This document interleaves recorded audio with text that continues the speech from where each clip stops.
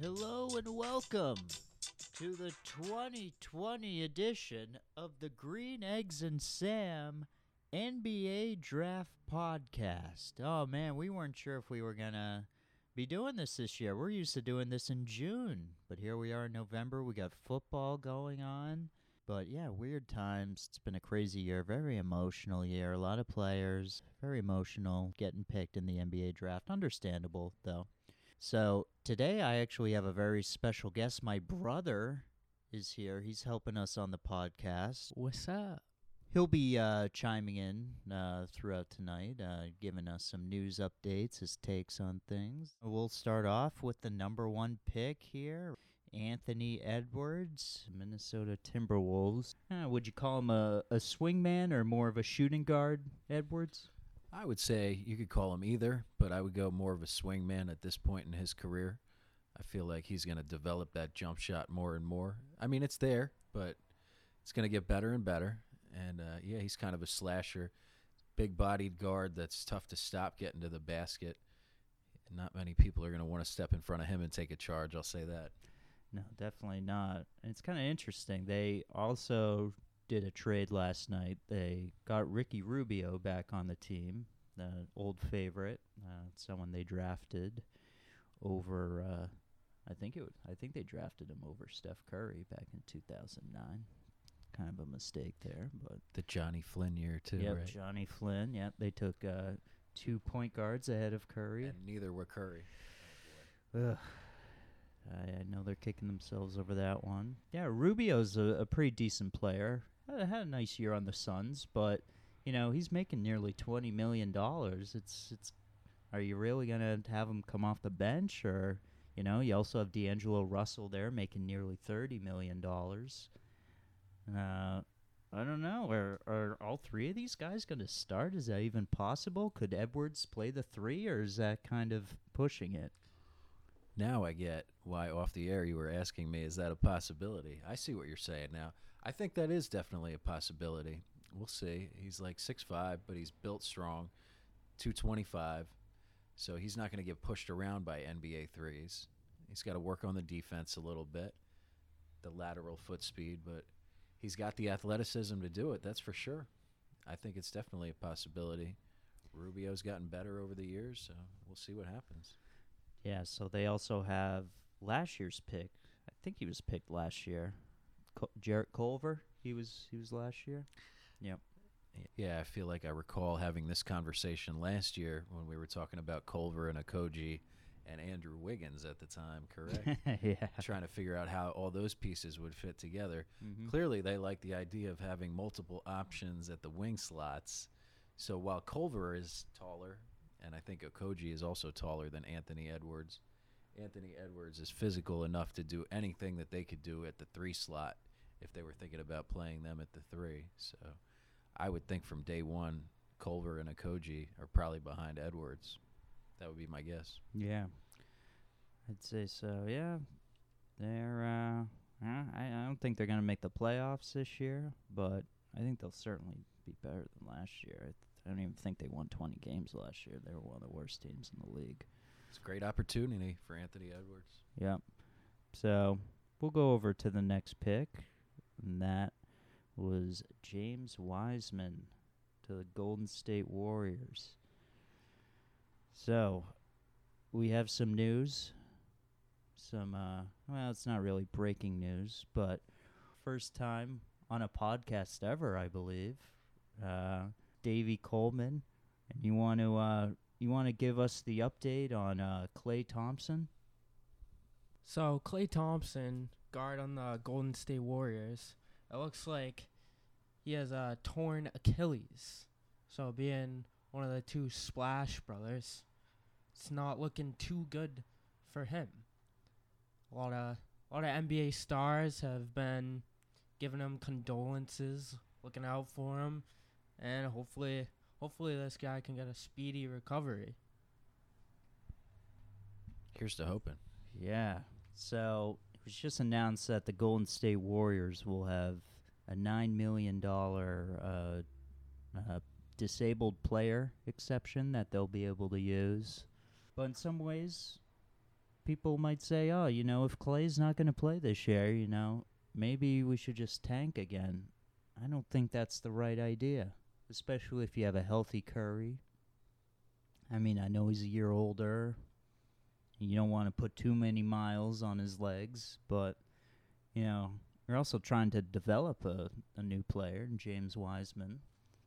He only, he played like 3 games last year? 3 collegiate games at Memphis, yes. This guy hasn't played in a competitive game in well over a year, so, I feel like you got to get him up to speed. You're probably not going to be competing for a championship, but I think you got to... You can't do what you did last year. You can't completely tank again with G League players at the end of the roster. You gotta go for it. At least go for the playoffs. And you think Wiseman will fit in pretty well with these guys? I mean, there's really no centers on the roster for him to compete with. So with the small workload that James Wiseman had last year at Memphis, it was very, very impressive. Even though it was only 3 games, it was really good to see a guy 7'1" having an impact in a collegiate basketball game because, as we know, basketball is moving away from those big guys more and more. But this is a traditional big.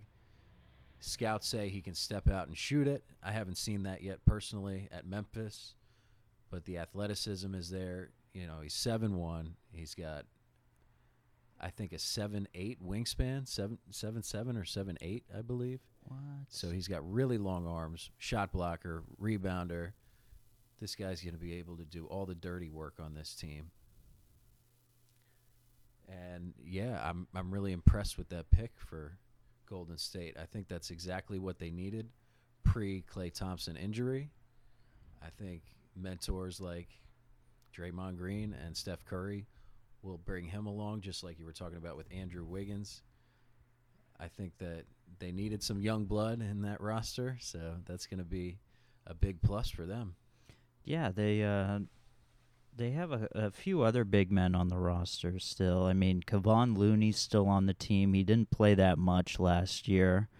There's actually been rumors about trading him to try and save money, but if they're going to use that $9 million disabled player exception, then they're probably not going to be trying to save money. Then it looks like they're just going to go for it. So I could see Looney coming off the bench. I mean, he's not a bona fide starter, I'd say. They also have Jordan Poole. Davey, you like Jordan Poole, right? What'd you see from him last year? Anything special? I saw some spot-up shooting, catch and shoot, coming off screens, and he could knock down shots, which, in the absence of Klay Thompson, that's key. Definitely. Also have Eric Paschall on the roster. Kind of like a power forward center type. I think he played a little bit of center. Yeah, stretches the floor. Kind of like a mini Draymond almost. Definitely. Yep. They got Damian Lee as well. Believe it or not, Marquise Chris kind of resurrected his career last year on the team. They gave him a long leash, though, to kind of make mistakes since they weren't really competing last year. So he might not get the same kind of leash this year. Also, shout out to Michael Mulder. I think Greeny might have heard of him before. Oh, yeah, spot-up three-point shooter out of the University of Kentucky. Oh, yeah. Hope he's back on that roster, knocking down a couple trays for them this year. Yeah, I think he will be. I think they'll keep him around. He's on a very team-friendly deal. So, yeah, those were the first two. Let's go to number 3. The infamous. He has more followers than Zion Williamson. LaMelo Ball. Yeah, this could be a good situation for him. Have you watched?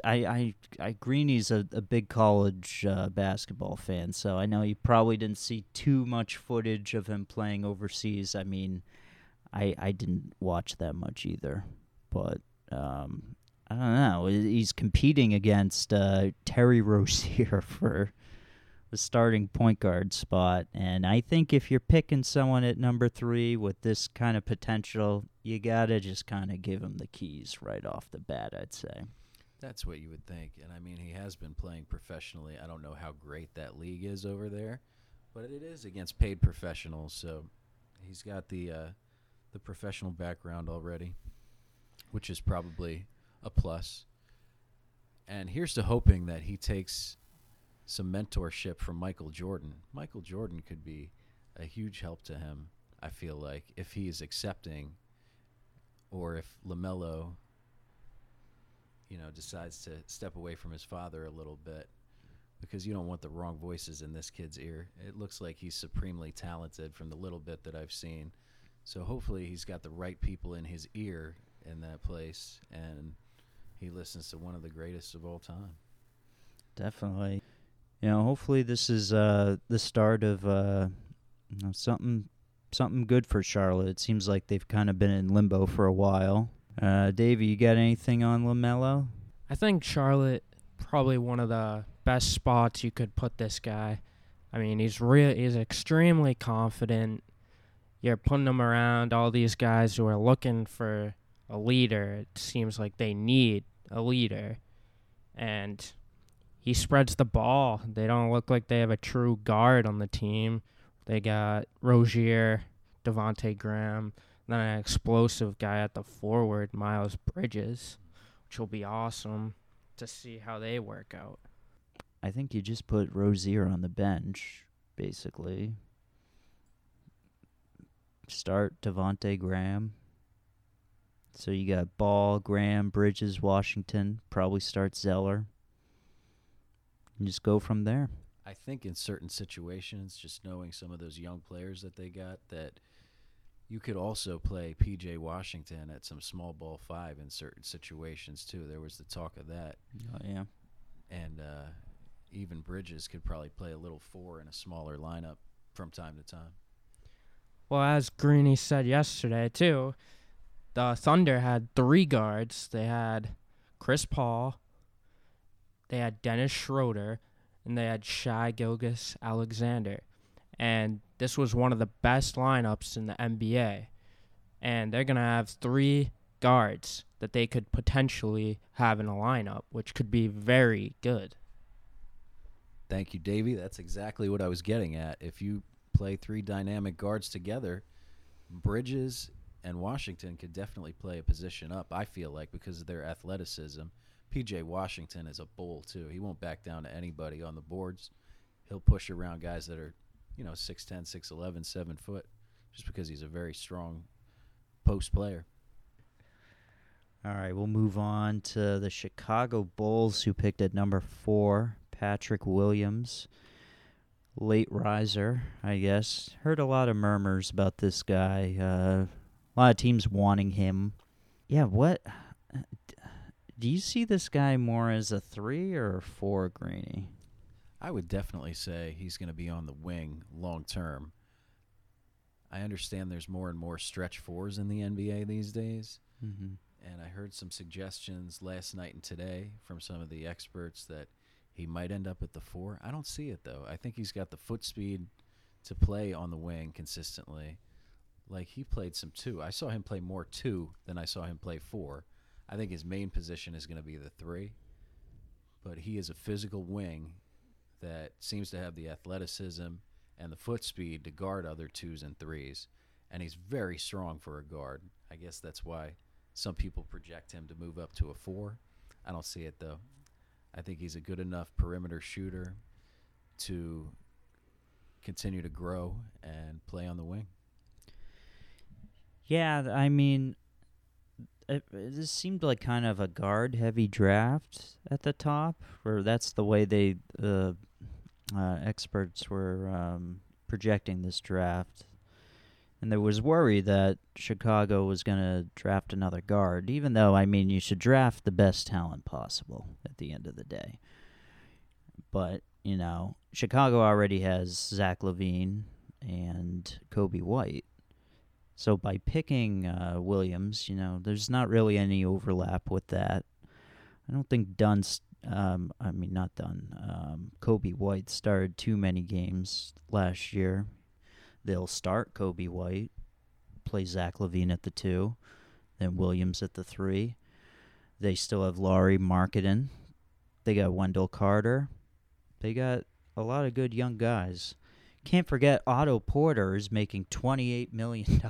So that's their 3-man, right? Theoretically? Otto Porter. Well, I feel like at this stage, you got to give the keys to the young guy because the Bulls, they're not really, I mean, I guess maybe they'll compete for the 8th seed, but you want your guys to develop.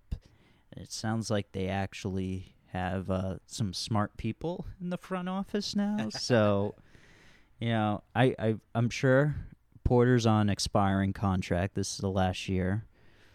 Maybe you'll start him at the beginning of the year just so he gets some inflated numbers, and then maybe you trade him and start playing all the young guys. But I don't see him as the long-term solution. He's not on the same timeline. I think the writing is on the wall for Otto Porter when you draft this guy. Oh, definitely. I think they were trying to trade him in the draft. They were trying to do certain deals to move up. I think Golden State was one of the deals that was being discussed where I think Wiggins would have had to been in that deal. But, there was a lot of trade noise going on, and a lot of it didn't end up happening. And then the stuff that ended up happening was, trades we didn't even hear about the day before. But I feel like we heard so many proposed trades the day before, the day leading up to the draft, and none of it happened.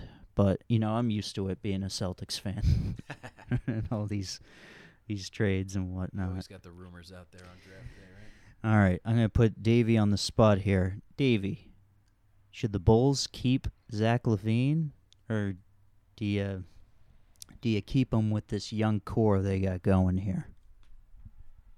I could honestly see the Bulls going either way. I mean, with Zach LaVine even pairing with Patrick Williams, I think they could have a nice pick and roll combo, which Williams hasn't really proven he is a steady 3-point shooter, but he can definitely step out.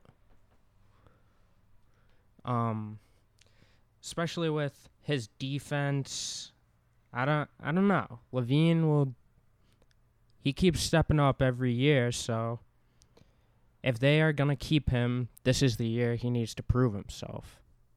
Otherwise, I think put him on the block. Well, one guy they definitely shouldn't put on the block is Cristiano Felicio. I mean, this guy is still in the league. I bet a lot of people didn't realize that. He made $8 million last year. Jesus. He was on the team.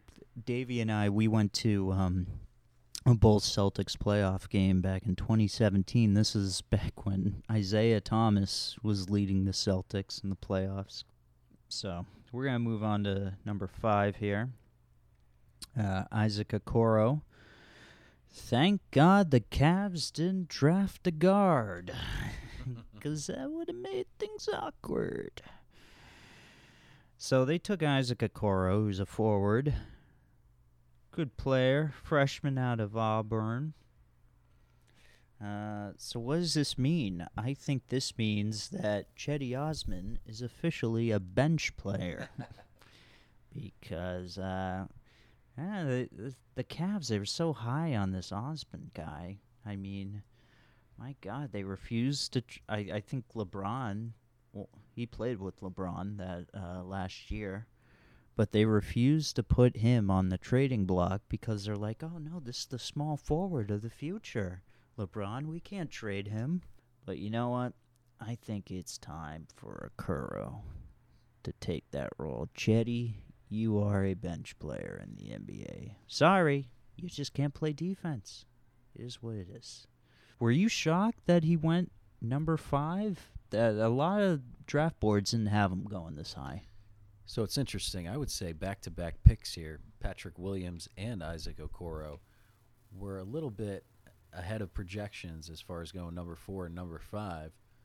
That's not to knock their talent in any way. I do see why they went that high. You know, watching all the college basketball that I do, their upside is so high, and I feel like they're worthy of these picks, especially in this draft. As far as Okoro, his athleticism just jumps out of the building. I mean, he is going to be in a slam dunk contest at some point in the near future. I can almost guarantee you that. So they list him as a small forward. He could play some 2, though, also. I believe he played a lot of 2 at Auburn. So he's a 2 or 3 guy. I think he's 6'6", so the reason they list him as a 3 is his athleticism. He's going to jump over a lot of folks. He's going to be a good rebounder for a 3-man. He's got to develop that jump shot, similar to Patrick Williams. And I think the future is bright for him. The other thing that's interesting is, as you know, I follow the college basketball and the college basketball recruiting. So I've seen a lot of these guys since high school, like Anthony Edwards, James Wiseman. Patrick Williams and Isaac Okoro were both kind of off the radar for a lot of schools. They were not like top recruits. They were maybe top 30, top 40, but Anthony Edwards and James Wiseman were up there in the top 1, 2, 3, 4, along with LaMelo Ball, if you counted him. So these guys have really rapidly improved over the last 2 years, I would say, their senior year of high school and their freshman year in college. So the ceiling might be very high for both of them. So I do see why they got picked up that high. Okay. So, yeah, you would think the starting lineup would be something like Garland, Sexton, Okoro, Love, Drummond. Not terrible. Don't really have that much of a bench, though. Kevin Porter. Something happened with Kevin Porter recently. I got to look it up. I feel like that must be part of the reason why they wanted to go with Okoro also, because they're going to be competing for minutes, I believe. Can we get an update from Davey Coleman on what happened to Kevin Porter? We're checking. We're looking. Well, according to Cleveland.com, Cleveland Cavaliers Kevin Porter accused of punching woman in downtown Cleveland. I was thinking before this draft that they weren't going to draft another small forward because Kevin Porter seems similar in some ways to Okoro. I mean, he can get to the hoop. He's athletic. It'll be interesting if they end up being able to pair these two. I mean, one's a righty, Kevin Porter's a lefty, both slashers, but these allegations just going to be hard to get away from. Yep. Same with Malik Beasley. Oh, we have a live update. Gordon Hayward has opted out of his contract. Gordon Hayward might be leaving Boston. So, yeah, I shouldn't have purchased that jersey. Larry Nance is also on the Cavs, by the way, if people forgot. But, you know, he's more of a bench player anyways. Dante Exum, former number 5 pick in the draft, is on his final year of, I think it was like a $40 million deal or something. I think $30 million that he signed with Utah, an extension. So, let's move on to number 6. Number 6, we have Onyeka Okongwu. Okay. He's going to the Hawks. Okongwu. He played with LaMelo Ball in high school. I did not know that. That's interesting. So, yeah, the Hawks, they have a lot of young guys. So they got Trae Young, obviously. Last year they picked up Cam Reddish and DeAndre Hunter. And they acquired Clint Capella in a trade at the trade deadline last year. So, and this guy's a power forward. Okongwu's a power forward. So what? That kind of leaves John Collins out of the picture, I'd say. John Collins is a pretty decent player. There's some people love him. Some people are like, this guy, good stats, bad team, But also he got caught with steroids, but that's another story. He averaged 21 points last year. Not bad. Not bad. Maybe he belongs on a different team. Could be a good trade asset. This is the last year of his rookie deal, so maybe the Hawks figure, look, we're just going to take the best guy available. We like this guy. We don't care that he overlaps with John Collins. We don't plan on paying John Collins. Who knows? Maybe they do. But, we'll see what they do. I mean, this guy, Okongwu, he definitely can't play the 3, right? No, definitely not.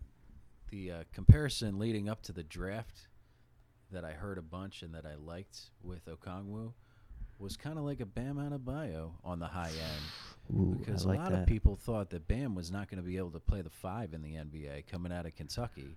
Wrong. So with the athleticism, I would not be surprised to see Okongwu at the 5 in the future. Maybe not right away with Capella.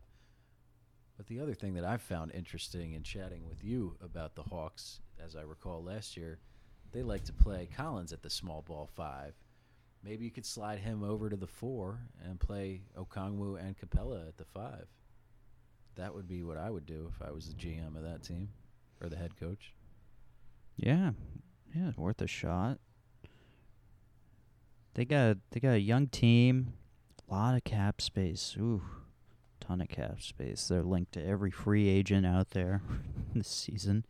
Apparently, they're going to pay Rondo $7 million for 2 years to come over. Apparently, they're going to get Gallinari as well. So let's go to number 7. I mean, if you think the Hawks are a question mark team, oh boy. The Detroit Pistons picked Killian Hayes at number 7. Now, this is another foreign guy, Greeny. I know you didn't watch too many highlights. Apparently a good passer. Tony Parker's his mentor. Hopefully he'll be better than Frank Ntilikina. We'll see. But the Pistons, they pretty much just have an open roster. I mean, let's look at the other guys they got. They got Isaiah Stewart midway through the draft and Sadiq Bey. I mean, yeah, I think you just got to go young. This is the time to rebuild. They got to trade Blake Griffin for any kind of asset they can get at this point, I feel like. You might not get a first rounder for him. He's way overpaid. Making $36 million this year, $38 million next year. I mean, if you're getting that Blake Griffin from 2 years ago, that's not a terrible deal. But last year he barely played. He's had, oh my God, some of the worst injury luck, terrible injury history. And then, he punched the trainer. But, it happens. Sometimes you're mad at your trainer and you got to clock him. What can you do?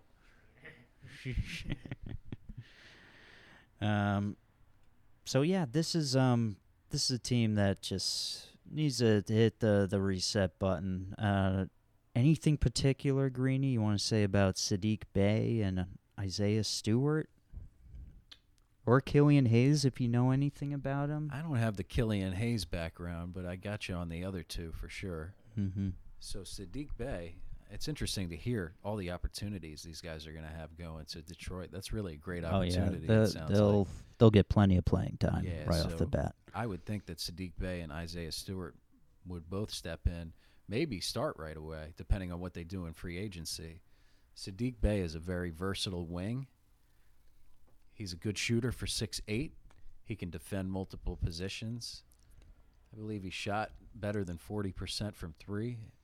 Granted, it's a college line, but at Villanova at a big-time program, playing big-time competition, and he's been part of a winning program. That's a winning culture they got at Villanova, something that the Detroit Pistons could probably use at this point, correct?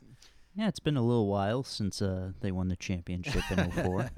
So you got Derrick Rose there, who also knows how to win, so he can show them the ropes. Isaiah Stewart,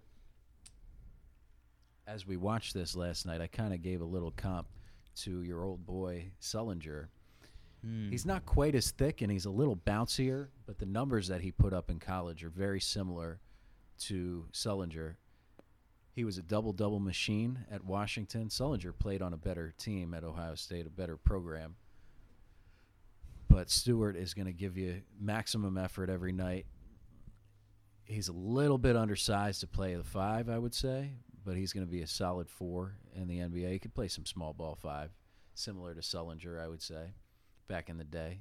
And, yeah, he's probably going to give you, if he gets 35 minutes in the NBA, he's going to give you probably 15 and 10 right off the bat, I would think. Oh, wow. That's great. Yep. He's going to bang with NBA pros right away. Yeah, I was wondering, since these rookies are all going to get so much playing time, like, could one of these guys be Rookie of the Year? Because sometimes that happens in drafts, like the guy with the green light, like Ja Morant. He pretty much had the green light to do what he wanted, end up getting Rookie of the Year. It is so much about opportunity, that's for sure. I wouldn't say that with either of these two, but I think Saddiq Bey is eventually more of a complementary piece. But Isaiah Stewart has the potential to put up big numbers as a rookie, I would say. Davey, where should Derrick Rose go really quick? I think Derrick Rose should. His best fit right now is probably the Lakers, I think. I mean, they got a good backup point guard in Dennis Schroeder that they can have. And if they get Derrick Rose, a healthy Derrick Rose, I think he can infuse some offense into this team, which they might be, as you said earlier, they might be losing Rondo. Yeah, Derrick Rose, he makes about $7 million this year. If you can put together some salary you don't want, maybe you can get him. The only question mark is whether he got along with LeBron on that 2017, 2018 team. The weird team with Isaiah Thomas, Jay Crowder, Dwayne Wade. I don't think there was any beef. I haven't really heard of anything. But, Derrick Rose, this guy's been through hell, man. Let's be honest.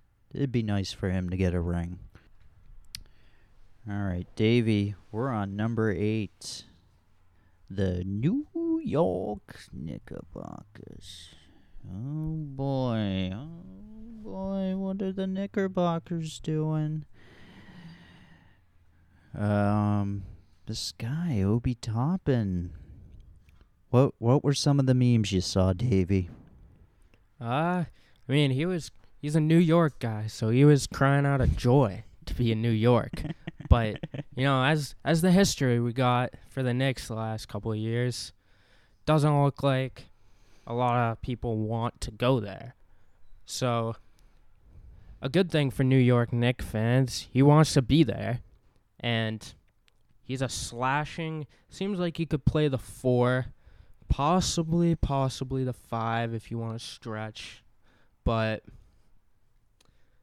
I think it's a good fit. I really do. And they're gonna have to make some moves with their team now. Yeah, this guy's very athletic, without a doubt. Watching the highlights yesterday, pretty bad. I didn't really research any of these guys. And then after their rookie year, I act like I'm an expert on them. So, I'm a complete fraud. What else is new? But I'm looking at their roster here. I saw they just declined the team options on Bobby Portis, Taj Gibson, and Wayne Ellington. The most shocking one out of those 3 is Taj Gibson, considering Tom Thibodeau is the coach, and I I think he's in love with Taj Gibson. But anyways, Greeny, this is like the new Kentucky pipeline here. We got Kevin Knox. We got Julius Randle. I mean, now we got, of course, Toppin was with Dayton, but that's a great pick. But they also got your guy, Emmanuel Quickly. So, anything you want to say on these two?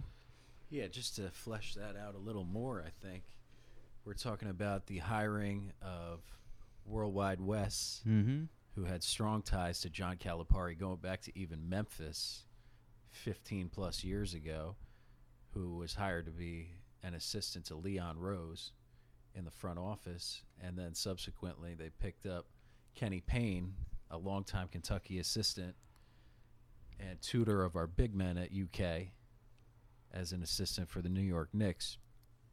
And I'm just thinking about this now. It's very interesting. In addition to getting Quickly, University of Kentucky just had Obi Toppin's younger brother, Jacob Toppin, commit to the program back in the springtime. And I'm wondering if Kenny Payne had something to do with that recruitment before he left for the Knicks. So maybe he had some familiarity with Obi Toppin also. So he'll definitely be tutoring this guy if he's going to be playing down low, playing the 4 or the 5. Kenny Payne was a big man for our rival Louisville back in the day and then played in the NBA for a little while. So he knows how to coach these big guys. But, yeah, going to Emmanuel Quickly, I'm really pumped to see him get an opportunity at a franchise that really needs some help, probably at all positions, realistically. So he's going to get minutes right off the bat. He's going to be a classic combo guard. He had the opportunity to start as a point guard his freshman year at Kentucky and then went on to step in for Tyler Hero as the shooting guard his sophomore year after Tyler Hero left for the NBA. They were the same class, and he was asked to step into multiple roles for John Calipari, and he did a really nice job both years. He was the SEC Player of the Year last season, and that was out of nowhere. That was a big surprise. He was actually our 6th man at the start of the season. He was not even a starter until about midway through midway through last year. So his improvement has been rapid, and he's a 6'4" guard. He's going to play both positions in the NBA. Good defender. Believe he has like a 6'8" wingspan. So he's going to be able to compete right away from day one for the New York Knicks. Yeah. And this is, I'm not sure exactly what the Knicks are doing. Are they competing for the playoffs? Are they trying to rebuild? I think now that they have Worldwide Wes and Payne there, they have some better brains in the office than they usually have. So I think they're being a little more realistic now. There were rumors that they were going to trade for Russell Westbrook. That doesn't seem like it's going to happen at this point. It shouldn't happen. They got a lot of young guys. I think they should just develop them. And, maybe in 3 or 4 years, you got a couple all-stars there. Who knows? They still have Julius Randle on the roster, making $18 million. I don't know if you have him come off the bench now that you have Toppin, because Toppin's definitely a power forward, right? You can't put him anywhere, maybe 5. I think he's definitely a 4 to start. Yeah, and Randall's not really a 5-man. Maybe he could play there for spot minutes. So you got him. Obviously, you got the great R.J. Barrett. You want to develop him more. Kevin Knox, I feel like, sadly took a back seat last year because of all these free agents they signed. Kind of unnecessary, I think, to sign a lot of these guys. I think the only one that made sense in the end was Marcus Morris because they were able to flip him for a first-round pick. Other than that, why are you going to play Bobby Portis and Taj Gibson, 20 20 something minutes a game if you're just going to get rid of them the next year. Yeah. So what are you doing next? So the Knicks also have Dennis Smith Jr., who was breakout high school athlete. I mean, dunks out of the gym. He hasn't had the best last couple of years. He started with the Mavericks. He tore his ACL, and he was lucky enough that he had 2 ACLs. So I think this guy has a lot of promise, but he's taken a back seat, which I don't think was a good move by the Knicks. They need to get their young guys involved, and a lot of them. Weren't they booing him out of the gym last year? Dennis Smith, I believe Yeah, they were. That's really sad. He's still a kid. Yeah, I can't remember the exact reason for that. It might have been his poor play or whatever, but it's a tough fan base to play for. Sure is. They've been through a lot of stress, I'd say, of just mismanagement amongst their teams over the years. I mean, the last time they made the playoffs was 2013, which seems forever ago. I mean, Paul Pierce was still on the Celtics. So, let's move on to a team that I feel like is going to be sneaky good. I like what they've done. They picked Denny Avicii at number 9. I hope I said his name right. I'm not sure. We'll see. I mean, I will definitely learn it within the next few months when I hear it multiple times on an NBA broadcast. Actually, no, the Wizards aren't on TV that much, so probably not. But anyways, this roster is sneaky good. I really like Rui Hachimura. He was one of those sneaky good rookies that, I mean, you don't hear about much because he's on Washington. I think he made an all-rookie team. I'm looking it up right now. Yeah, he was on the second team, NBA all-rookie. So I like him. I think he has a very bright future. Obviously, Bradley Beal still there. I mean, I know he's involved in trade talks with every team, but I mean, we've been hearing this for years. He still hasn't been traded. Maybe they're just going to keep him. He's still kind of young, 26. Maybe hold on to him, see how you do this year.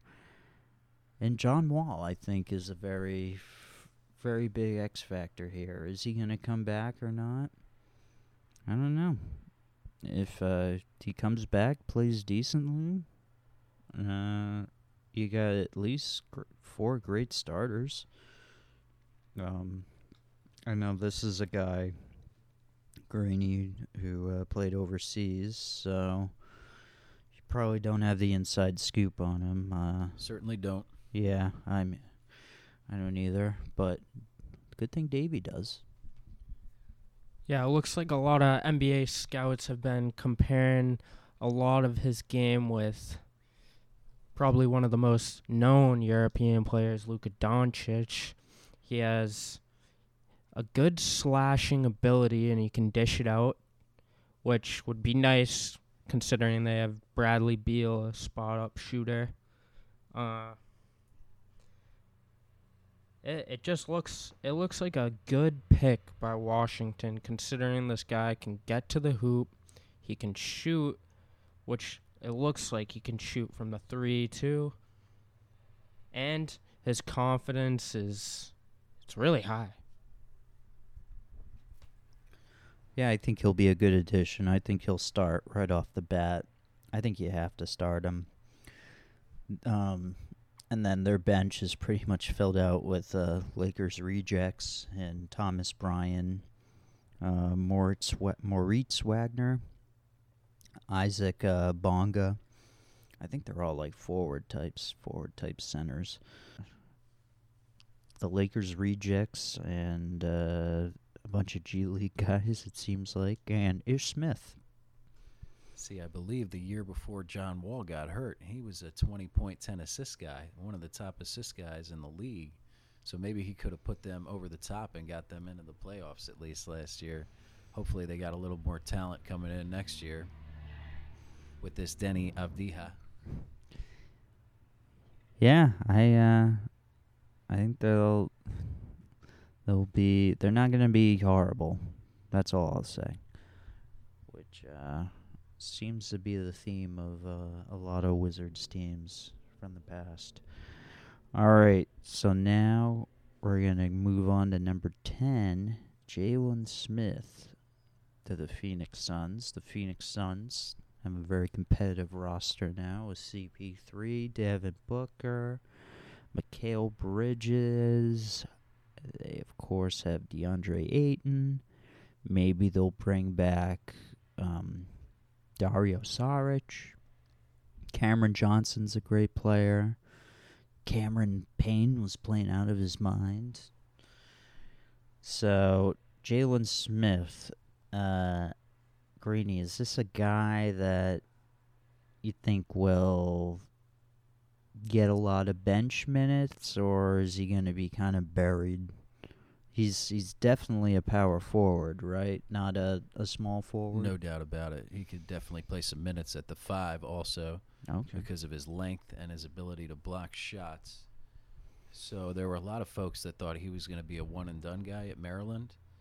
And he did have a decent freshman season. It was a little bit underwhelming for McDonald's All-American. But he ended up having a terrific sophomore year at Maryland this past season and really boosted his draft stock, obviously, to a top 10 pick. And this is a 6'10", 6'11" guy that can step out and shoot the 3. I believe he shot almost 40% at Maryland last year, and that's really tough to do as a near 7-footer. So he's going to be able to stretch the floor for you. And he might not start right off the bat, but eventually he's definitely a starter in the NBA, and he's not going to be buried on the bench. I think he'll get minutes pretty much immediately. You think he could start, possibly, with this core group? Yeah, it's a possibility. I think he could complement Ayton pretty well if he played the 4. Ayton's more of a low-post player, and Jalen Smith could step out and stretch it a little bit. Yeah, and then you got Mikal Bridges at the 5, Booker at the 2, CP3 at the 1. Not bad. Yeah, I think this is a playoff team this year, without a doubt. It's been a while. I mean, I started really paying attention to the NBA in 2012, and the Suns have not made it to the playoffs since then. So I've been used to them always being a pretty bad team, aside from that Goran Dragic year, the 2013 to 2014 season. Bledsoe? Yep, Bledsoe was on that team. Gerald Green. That team was supposed to be a tanking squad, and no, they overachieved. But yeah, that was pretty much the best Suns team I saw. I mean, maybe the Bubble Suns, but I mean that's unfair. I think the Bubble Suns might be one of the greatest teams of all time. They're undefeated, best winning percentage ever. So maybe they can improve on that. All right, let's move on to number 11, the San Antonio Spurs. San Antonio's in a weird spot. It's like, what exactly are they doing? I think at this point, you got to just go young. Last year, they had young guys and DeJounte Murray, Lonnie Walker, and who's the other? Derek White is the other guy. But then they have like DeMar DeRozan, Rudy Gay, LaMarcus Aldridge. So I don't know. Maybe you look to trade Aldridge and DeRozan this season, start playing more of the younger guys. Now, this guy Devin Vassell, who they picked, looks like he's a swing man. But would you be comfortable starting him off the bat over, say, Derek White or Lonnie Walker? Yeah, this was a bit of an interesting pick to me. I know we didn't talk too much about it as it happened last night, but with all the young depth they have on the wing, You would think maybe they would have looked low post a little bit more, because didn't they play Trey Lyles at the 5 a bunch last year? Yeah. That's not so much of a fit in my mind once Aldridge was hurt. So you would think maybe they would look at a young big man. But yeah, you got Derek White out there. You got Lonnie Walker on the wing. You got Keldon Johnson, who had a great bubble session on the wing. That's right. This is another young wing, so maybe they package a couple of them to get a big man in the future. I would say Vassell is not a starter right off the bat. And I would think that he's behind Derek White, Lonnie Walker, and maybe even Keldon Johnson, too, based on how Keldon Johnson played. So he might be one that's buried on the bench right off the bat. He's a great defender. He's not a great scorer as of yet, but he does have a nice three-point stroke, and I think he's going to improve. He's got to bulk up, though, to play in the NBA. Keldon Johnson's kind of physical for a guard or a three-man. He's got a physically strong body. Lonnie Walker, the same thing. Vassell's a little bit skinny yet, so he's got to put some weight on, I think, to bang on the wing in the NBA. Yeah, it seemed like it was just yesterday where the Spurs seemed like they really needed to get young. They had all these old guys and Aldridge and Rudy Gay. And now out of nowhere, it's like, oh, they have like 5 pretty decent young guys. So they're kind of building for the future here, I'd imagine. That's not to even mention DeRozan. DeRozan's not old by any stretch. I Yeah. mean, he's a veteran, but he's another guy in that mold. Maybe Vassell is somebody that continues to grow into that kind of mold in the future. Yeah, very true. DeRozan's on last year of his deal, $27 million. He just opted into it. Probably smart. Probably not going to be making that kind of money per year on his next contract. So, yeah, it sounded like he wanted out of the Spurs during some points of last year. But, yeah, no. If it's that kind of money, I think you stay. And maybe if you're not winning, you politely ask to get moved. All right, so we'll move on to the what are we on now? Number 12. Wow, going quick here. Tyrese Halliburton and the Sacramento Kings. Now, I think the Sacramento Kings, and I'm like, oh yeah, they have all these young guys. They had like 3 first-round picks a couple years ago. Like, these guys need to start building for the future. But then you look at their roster, and their young guys are Marvin Bagley, De'Aaron Fox, and that's actually really it. Because it sounds like Buddy Hield wants out. They gave him a contract extension. So he's probably on the move. Who knows? And then Harry Giles, he's a free agent. They didn't even pick up his option. I think it's 4th-year option on his rookie deal. So, I don't know. And they also have Harrison Barnes on the roster. They have Nemanja Bjelica, the big man who shoots threes. Jabari Parker's on this roster. So, yeah, you think right away, oh, these guys, they have all these, like, really young guys. It's like the youth movement over in Sacramento. It's not really the case. They have 2 of them. But I think they need to, get guys on that De'Aaron Fox, Marvin Bagley timeline. So, what can you tell us about Tyrese Halliburton? Can he play alongside Fox? They're both point guards, so kind of a strange selection. Yeah, it's an interesting pick. I understand the value of getting Tyrese Halliburton at that number 12 pick in the draft. He was rated as a top 5 prospect by many. I could see him playing on the wing. I don't think he's going to take De'Aaron Fox's job by any means, but maybe they share the ball handling responsibilities. Fox has enough ability to score off the ball too, I believe. So maybe that's a dynamic in their offense where they have different guys leading it at different times. But yeah, like you said, hopefully you get something out of Marvin Bagley. He's been injured a lot, if I recall, over the last couple of years. Yeah. So hopefully they can get a young core together, and Tyrese Halliburton can be a big part of that. I didn't get to see him play a ton because he was on kind of a bad team at Iowa State, and then he got hurt halfway through his sophomore year last year. But when you're 6'8" with long arms and you can play the point, you can shoot the three, that leaves you with a lot of options. It sounds like he doesn't have to necessarily play the point, and he may not defend point guards in the NBA. So that gives you a lot of versatility on the wing, especially if Buddy Hield is on the move, like you were saying. Yeah, I mean, he's not even answering Luke Walton's text. I mean, poor Luke. Hopefully, good thing he has his dad to give him some good advice, some words of encouragement. But, the Kings. What else is new? They're kind of a disaster. But De'Aaron Fox looks good. I like him.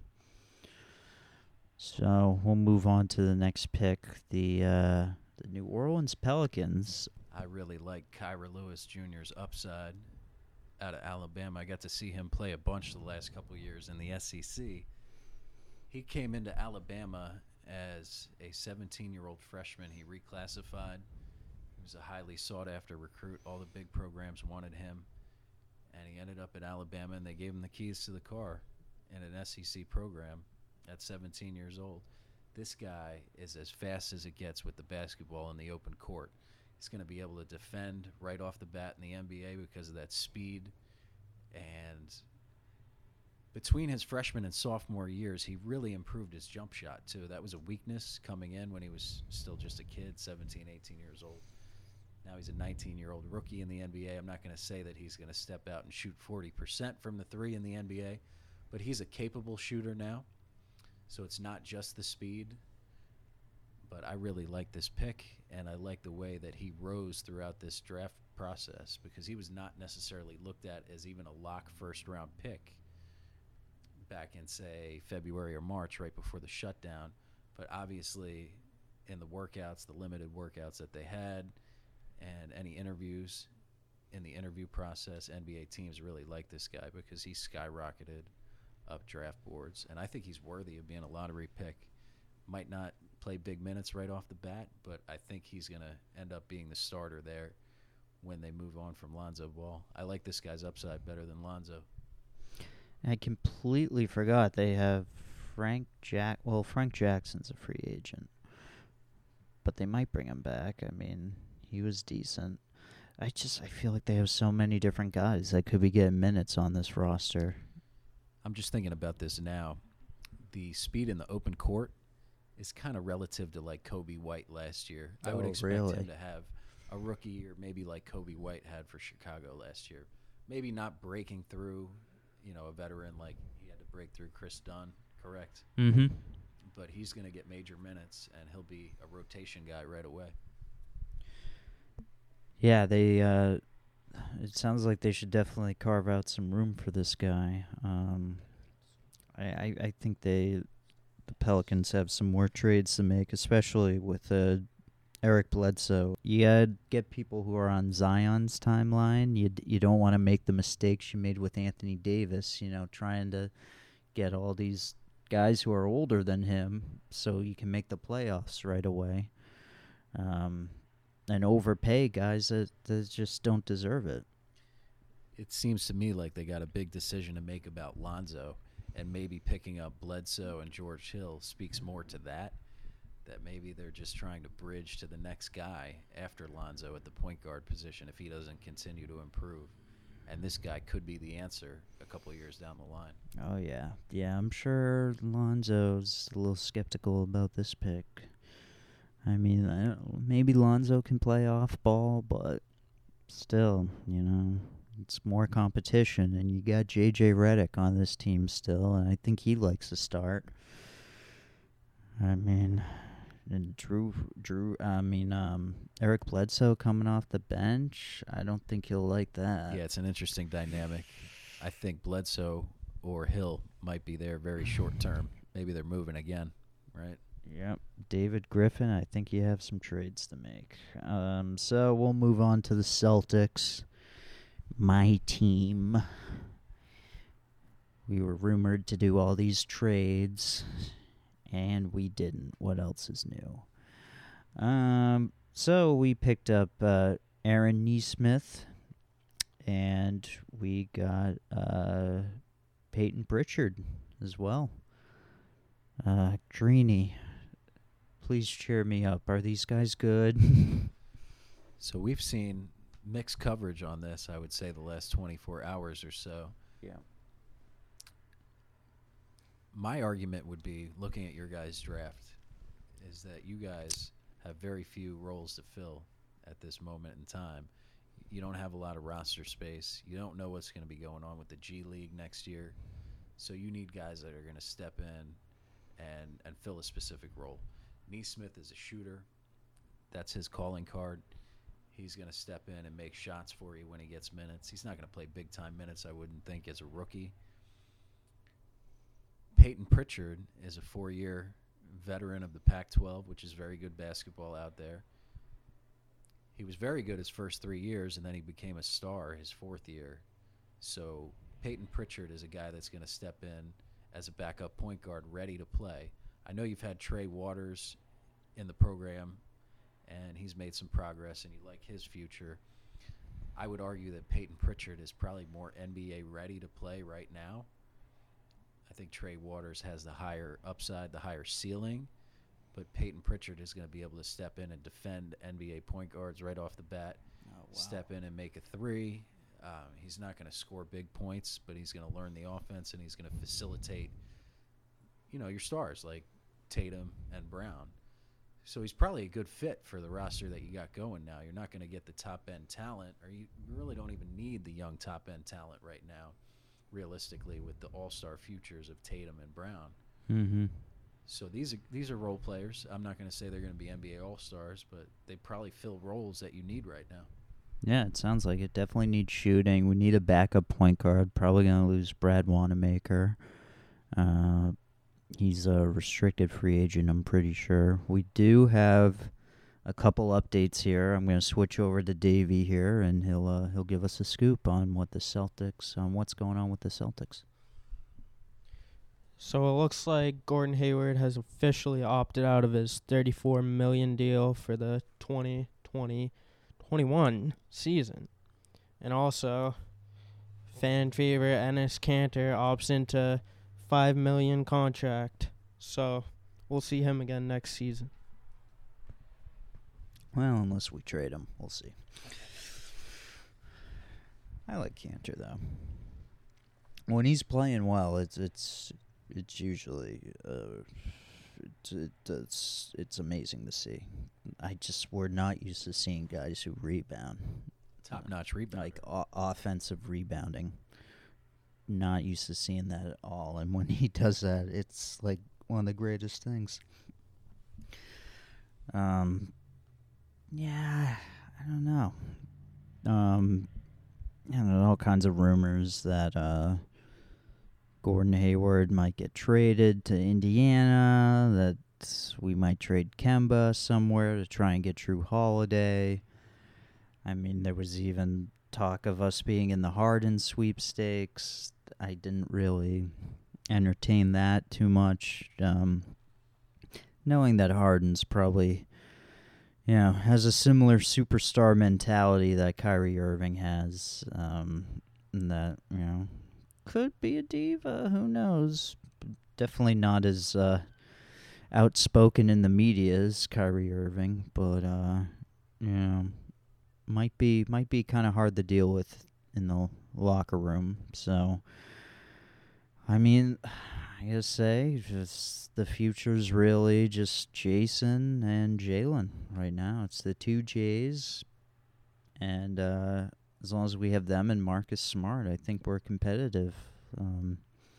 So hopefully one of these draft picks will pan out, whether it's from this year or last year with Grant Williams, Romeo Langford, or even Robert Williams from the draft before. Carson Edwards can really score. Carson Edwards peaked in this last year's preseason.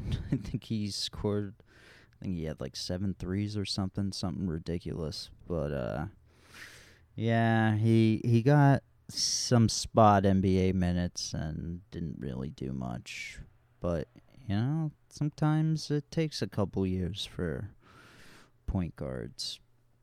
So, I'll give him one more year. We'll see what he can do. And then, of course, Trey Waters, I think, deserves a roster spot. I liked what I saw when he got minutes. So, backup point guard could be him and Pritchard. I don't think they'll bring back Brad Wanamaker. It doesn't.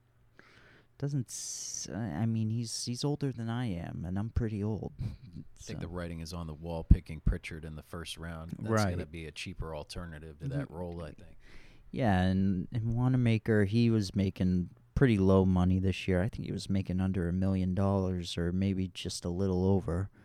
So I think a team, after seeing the way, because Wanamaker did have some decent games in the playoffs. He showed some flashes. So, maybe a team will throw like $3 or $4 million at him to, price him out of our. We're looking at Aaron Neesmith right now on the TV. We're watching all this draft coverage. The other thing about him that I failed to mention, there's a very good chance that he would have gone higher in this draft had he been able to finish his season last year. He is coming off an injury that cost him a little more than half of his season. But before that, he was looking like an all-SEC type of player at Vanderbilt, which is not known as a national power. So he's really had some great games without a lot of help at Vanderbilt. Okay. Supposedly, too, Neesmith, is that correct? He's one of the best shooters in the draft, spot up. And Tatum and Kemba do a lot of dribbling, so that could be a good fit for him. No doubt. Yeah, we need shooters off the bench. We seem to really be lacking the shooting. I mean, sometimes Wanamaker would hit threes, but that was really it. I think they thought maybe Carson Edwards could do that in the regular season. That didn't really happen, though. So Peyton Pritchard is above average from outside also. Oh, thank God. As long as he's not an R.J. Hunter. No, or James Young. Yeah. Well, James Young was supposed to be good. I think he was just a true fluke. Man, that dunk was nice that he had. Sure was. Why? Okay. We're going to move on to the Orlando Magic, who picked at 15. They have, could this be Markelle Fultz's new backup? Greg Anthony's son, Cole Anthony? I don't know. Greeny, you like this guy, Cole? I do. He had an injury issue last year as well, similar to Neesmith. He missed a lot of the season. He was able to come back at the end of the year, though, too. Something I always wonder about with Markelle Fultz is what position is he really? I'm wondering if maybe they could play the two of them together in the backcourt. Cole Anthony is more of a pure point guard. He is a scoring point guard, but I've never viewed Markelle Fultz as a true point guard. I know he's a little undersized to play the two, but depending on who you got at the 3 and the 4, you could probably get away with it if Aaron Gordon is still in the mix there with his athleticism. Jonathan Isaac, correct, if he comes back from injury. Yep. That's a bigger front court. Maybe you could get away with playing the two of them in the backcourt together. And that would be fascinating to see, I would say. Yeah, the Magic, they've had so many the lottery picks. Well, this isn't a lottery pick, but, like high draft picks, mid to high draft picks. And, God, they've drafted all right, but they end up getting rid of them, like the Victor Oladipo. Who else they had? They had someone else. Elfrid Payton. He's all right. They didn't really need to keep him, though. But they still have Mo Bamba. Jonathan Isaac, I think, will be a pretty darn good player. Who's that? It looks like the pickup of Cole Anthony. They don't have a lot of very good ball handling type guards. Looks like he's going to be able to spread the floor for the Magic, which looks like they're most of with Vucevic and Bamba. Got Aaron Gordon, even Carter Williams. They seem like a mid-range to post kind of team. So he gives them a different kind of versatility as well. Yeah, there's been rumors about Aaron Gordon getting moved. So we'll move on to, 16. We talked about Isaiah Stewart already on the Pistons. At 17, a player from Serbia was picked. Oh boy, here we go. Aleksej Pokusevski. He's Serbian and Greek. I guess he's on. He's on the Thunder. I think at one point, or is he on the Timberwolves? I have no idea. This trade. What? He's the youngest guy in the draft, and he definitely needs to put on some muscle. But yeah, I don't have too much info on him. So we'll move on to number 18. The Dallas Mavericks picked Josh Green. And what do you know? This pick wasn't traded at all. It just went to the Dallas Mavericks. So, Greeny, this was one of the better defenders in the draft? Yeah, he is a very good defender. Josh Green is also one of the best athletes in the draft. This guy is a high flyer. He's above the rim. He's probably almost on par with Isaac Okoro, I would say, as far as the athleticism goes. He's got to work on his jump shot, his perimeter game a little bit. I'm sure there's probably questions as to whether he's going to be a 2 or a 3, who he can defend in the NBA. I believe he's 6'6". He's not slight of build, but he's not super big in the upper body, so he's probably more of a 2 to start with. But he's going to get minutes at the 2 and the 3, I would say, in the NBA over time. And, yeah, he had a real good freshman year at Arizona. He was part of a great freshman class with Nico Mannion and Zeke Naji, who were picked later in the draft. He's played some big-time ball out in the Pac-12. That's a good conference. So he got some really good experience this past year. And I think he's going to be a solid pro. This is the Dallas Mavericks. Yes. I would say he's a little bit relative to a Justin Jackson. He's a better athlete. But I would say Justin Jackson on that roster is probably ahead of him yet. Yeah. Could probably get some spot minutes off the bench, I'd imagine. This Green guy. No doubt. So the Mavericks, they have a pretty good young core now, especially with this guy. They did. I keep hearing they did pretty well in this past draft. Got some value in the second round. We'll talk about that later.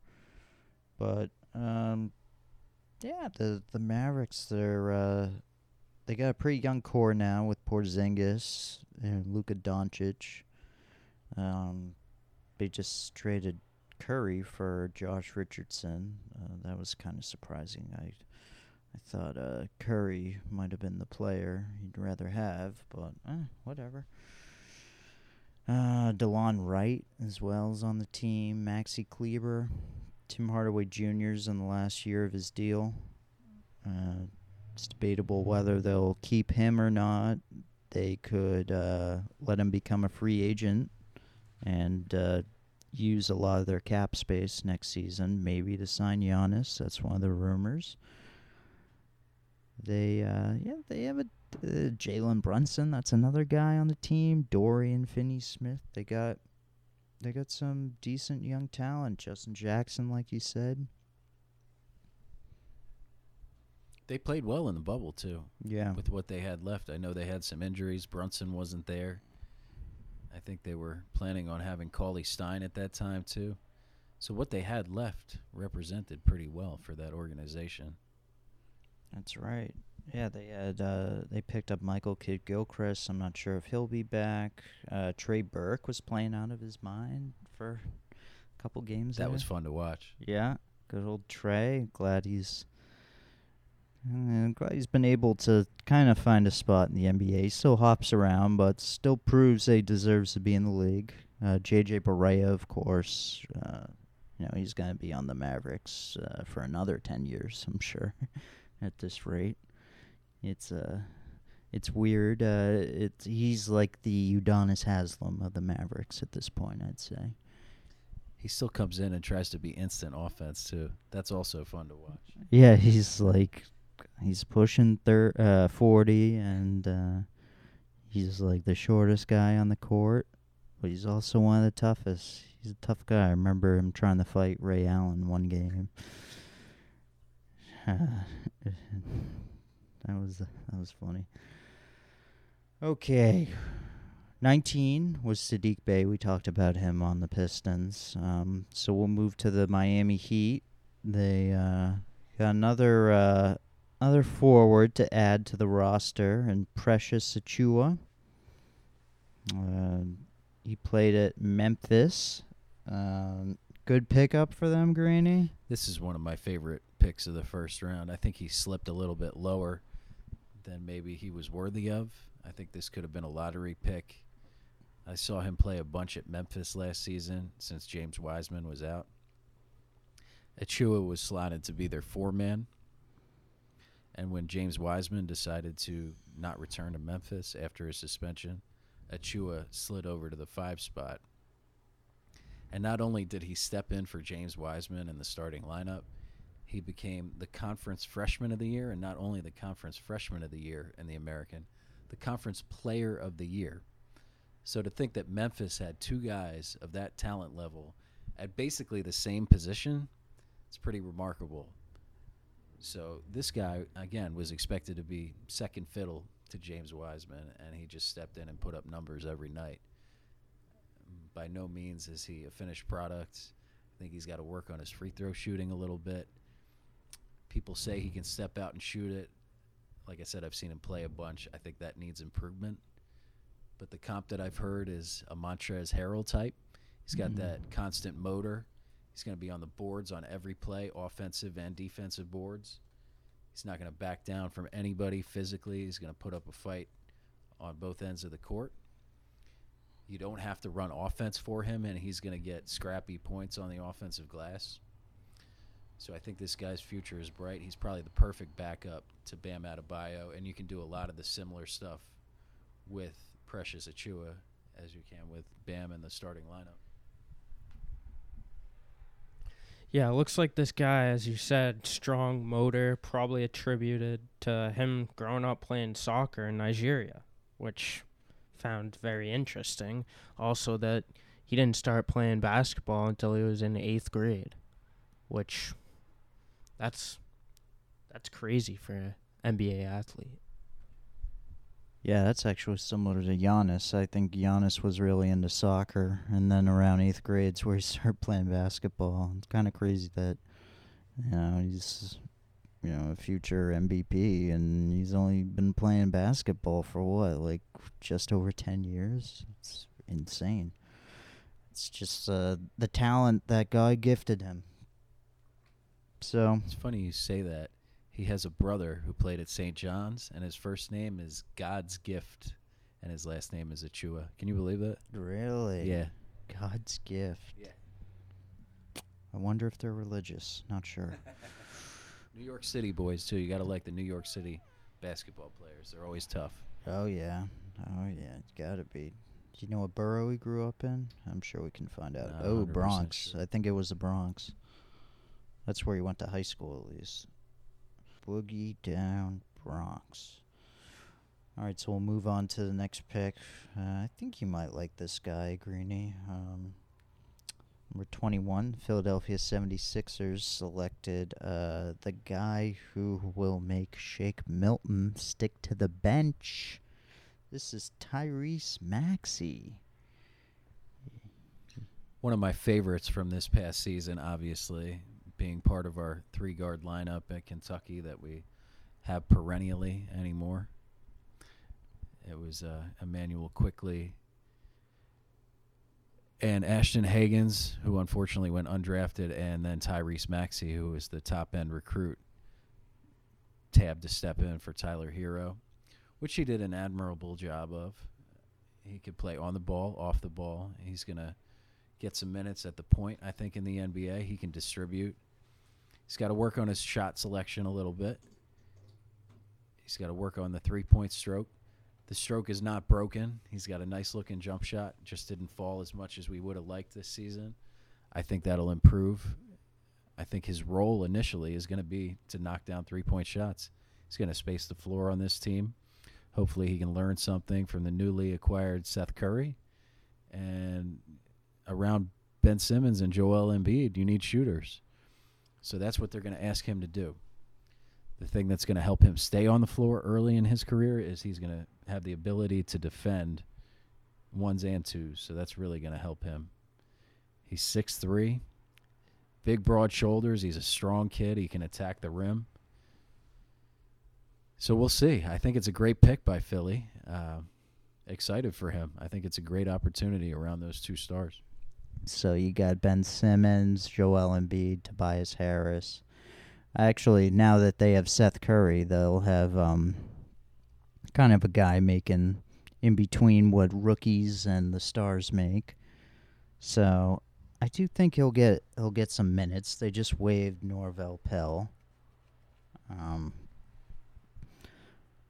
But Shake Milton was starting games for them at the end of last season. I do not think that will be happening this year.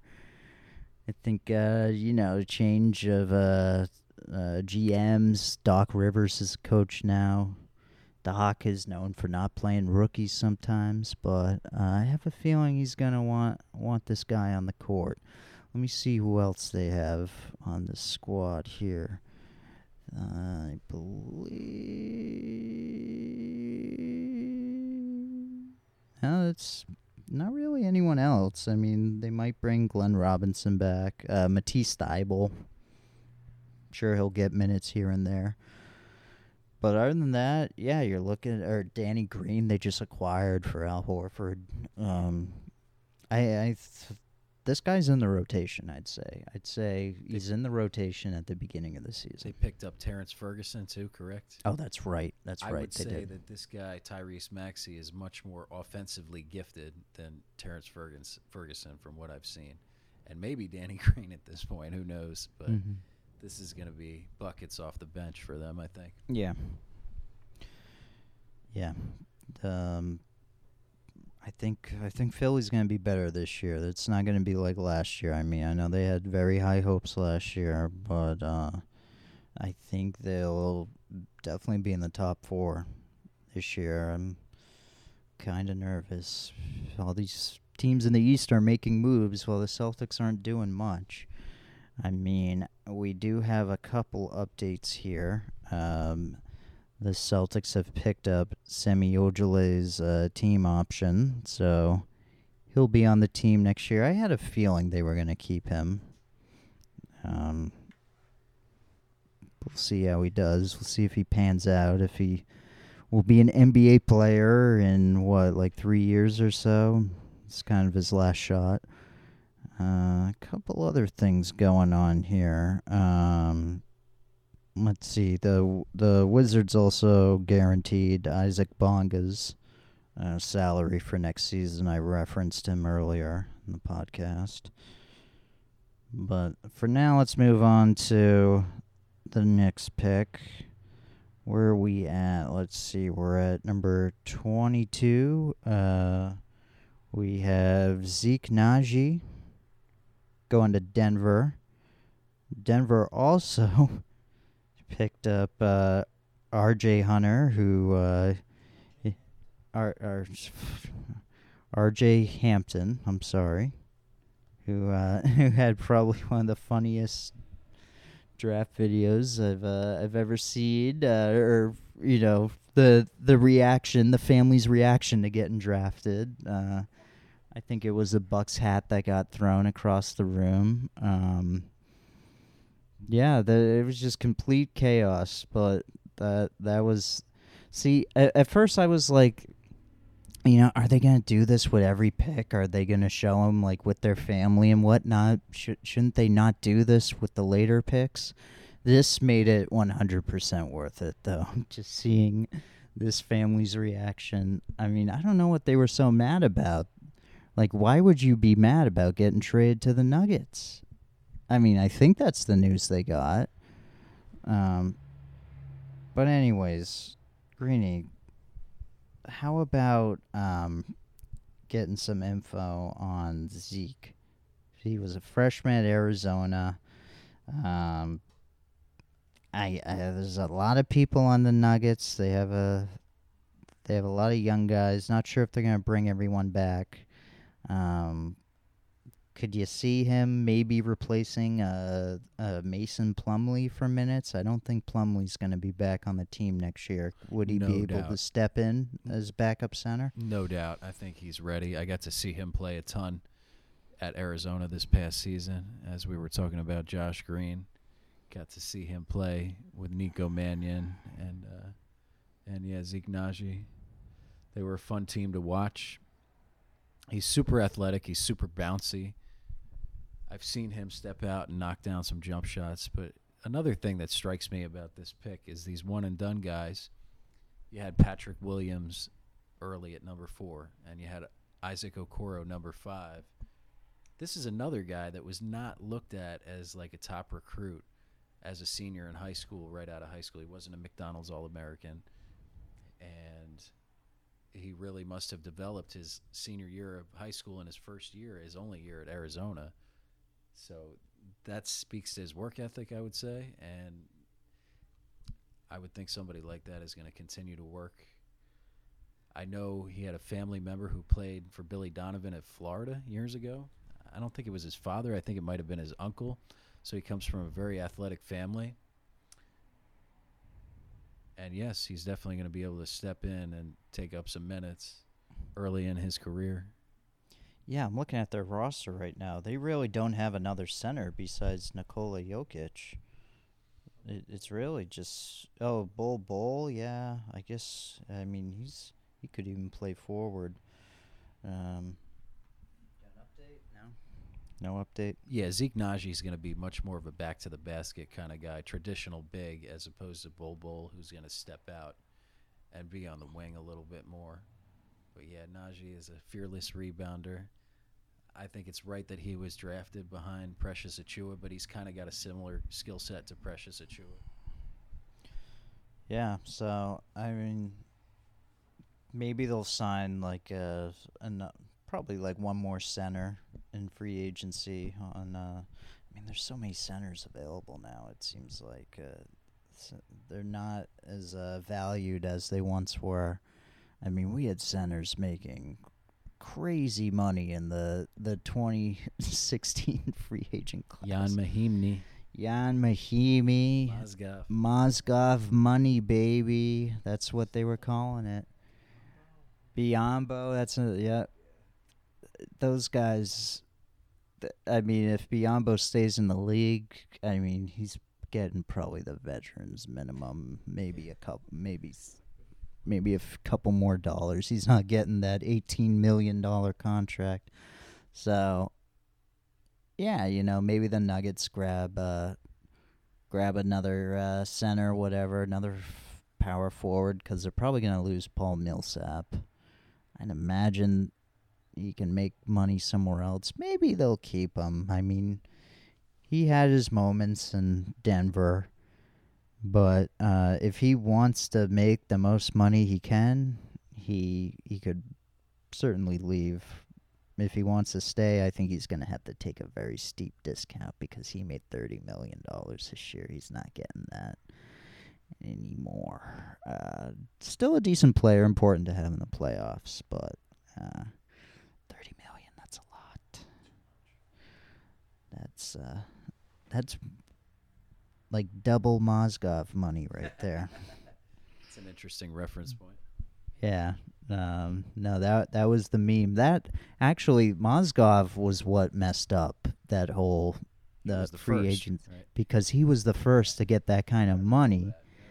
So that meant, okay, if Timothy Mozgov's getting paid this much, I got to get paid more. So technically, the Lakers messed up more than half of the league by doing that, because so many people ended up overpaying role players, basically. Evan Turner got crazy money, Alan Crabb. But most of those contracts are off the books now, except for Nicholas Batum, because he got a 5-year deal. But most of those were 4-year deals. So we'll move on to the next team. I mean, R.J. Hampton, we didn't really say much about him. Played New Zealand. His dad likes to throw hats. Moving on. Number 27, Utah Jazz picked up another center. They actually, remember Tony Bradley? Oh yeah, North Carolina. They One just and done. Yep. they just traded him. He's gone. He got some minutes in the bubble, and he yeah. looked okay. Yeah. No, I think the Jazz actually picked the, what's that guy's name? Udoka Azubuike. From Nigeria. 4-year guy at Kansas. Is this guy going to be ready to step in right away, you'd say, or nah? So he's kind of an interesting case. He was a top-notch recruit at Kansas 4 years ago. Thought very highly of. Most people thought he was going to be a one-and-done or a 2-year guy, but he struggled with a lot of injuries at Kansas over his 4 years. This is a behemoth. This is one of the biggest guys you're going to see. Not just height-wise, girth-wise. This guy's got to weigh close to 300 pounds, I would say. I don't know what they list him at, but I guarantee you he's heavier than what he's listed at. 270 is what they list him at. I would say closer to 300. He looks more like a Shaq out there. So he's built like Zion, kind of? But maybe? much taller, yes. Yeah. Whew. He looks like the old NBA. He looks like an old NBA 5-man, and he's going to have to work on his conditioning and being able to get up and down the court. That has always been his issue at Kansas. I would argue that his numbers per 40 minutes, the NBA, they do it per 48 minutes because it's a 48-minute game, but his numbers per 40 minutes at the collegiate level, points and rebounds and blocks, were probably as good as anybody. I believe he led the country in field goal percentage at least once, maybe multiple times. He shoots over 70% because he only shoots layups and dunks and lobs. So this guy is going to be scoring for you at the rim, blocking shots on the defensive end, and rebounding. But he's a liability in pick and roll, and I know there's a lot of that in this current NBA. So a fair comparison, would you say DeAndre Jordan with him? Yeah, I mean, he's not quite the shot blocker, and I think DeAndre Jordan is a bit more athletic. But yeah, he's gonna clog up the lane and rebound the ball, and he's not quite at the Lob City level they used to have athleticism, but he's gonna shoot that high field goal percentage. That's definitely the comparison. Yeah. Okay. Yeah, I mean, they still have Gobert on the roster. I think Ed Davis they still have, but he really did not play well for them this past season. It's amazing he's still around, huh? Right? Yeah, it seems like it's been a hot minute. Let's see. They got any others? I mean, they just traded Tony Bradley, so yeah, they don't really have a backup center. This could be it. I think they might give him a shot. So yeah, we'll see what the Jazz do. They still have a pretty good roster. It seems like there's been a lot of turnover with certain teams, players moving around. I thought this might have been the case with the Jazz with Conley and whatnot. Clarkson's a free agent, but I have a feeling they might bring the band back again this year. Which is surprising considering that this whole pandemic kind of seemed to begin when the NBA canceled the rest of the season, and obviously that game involved Rudy Gobert, and kind of the way he handled. Well, he was tested positive. I think he was the first player that tested positive, and then of course the footage came out of him putting his germs all over microphones. That was not a good look. And apparently Donovan Mitchell was very upset as well, because Mitchell got corona as well. So it seemed like they might have been on really bad terms, but it looks like it's been squashed. So I think they're going to move forward together. This is Gobert's last year on his contract. He'll be a free agent in 2021. Maybe he'll get traded this year. Maybe they'll keep him. I think it all depends on how they do at the beginning of the season. But I do think this new guy, Udoka, I think this might be their backup center with Tony Bradley gone. Tony Bradley got a lot of minutes for them last year. When Ed Davis was stinking it up, they said, you know what, just be a cheerleader, you know. We got this guy Tony Bradley, but now he's gone. Udoka it is. So we'll move on to number 28. This is another guy that went to Minnesota. So Minnesota had a few picks in the first round here. Jaden McDaniels. Now is he the brother of Jalen McDaniels? Yes, he is. Okay, Jalen's on the Hornets. Not a bad player. Pretty good. So, Jaden, he's a power forward. Yeah, it looks like we got a bunch of forwards on the Timberwolves now with Culver. I guess maybe Okoji's more of a guard, swingman type. But then you got McDaniels off the bench as well. I'd imagine he's coming off the bench. I don't know who else they would start at the 4. Maybe if this guy plays really well out of the gate, they'll give him a shot.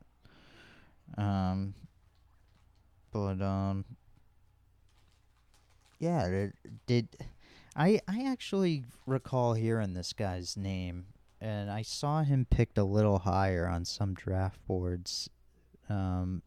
Did you notice that he slipped down a bunch? Well, I'll say you heard me chirping about him last offseason, too, because Calipari in Kentucky wanted this guy really badly. Okay. And it came down to the end, and he ended up going to his hometown Washington program, along with Isaiah Stewart, who was picked higher in the draft. So I'll give you the rundown on him. Jalen McDaniels, his brother, went to San Diego State, I believe. This Jaden McDaniels was much more highly rated, and he was big-time prospect. McDonald's All-American type, and every program in the country wanted him. He decided to stay home. They had a poor season at Washington, so that hurt his draft stock, I feel like. The question with him kind of was effort and motor and how much do you care about winning, because it felt like he knew he was going to be a first-round pick, and as you see, he barely slipped into that first round. But had he had a better freshman season, he definitely would have been a lottery pick. This is a 6'10 guy that's listed as a power forward. I got to see him play a bunch this season. He's really more of a wing. This is a guy that looks like he tried to pattern his game after Kevin Durant. In no way am I comparing the two, but this is a lengthy wing that likes to play out on the perimeter. He can play the 4. I think he probably will start as a 4 in the NBA. But if he ever reaches his full potential, he's going to be playing the 3 and playing on the wing, I would say. He's a good athlete, not a great athlete, but if he can ever get it together up here, I think he's going to be a really good NBA player. I really do. So it's a maturity thing, I guess it sounds like. 100%. Yeah. All right. Well, I don't know if Minnesota's the greatest place to go. Maybe Ryan Saunders can, get him in line. We'll see. But regardless, Minnesota should be an interesting team to watch next year. I mean, I think they'll probably have a few nationally televised games, especially with Edwards. So we'll see how the young guys do.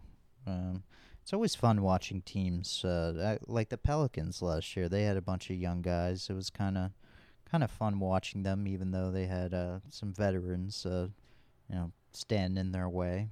But yeah, always fun to see, who ends up leading the pack out of all the young guys. I mean, in this case, it'll probably be Edwards. But we'll move on to number 27, the Raptors. This is another pick. Oh my God, it was not traded. The Toronto Raptors picked Malachi Flynn, a 4-year point guard out of, well, actually, he was originally at Washington State, redshirted after his sophomore year, then went to San Diego State. So 3-year guy.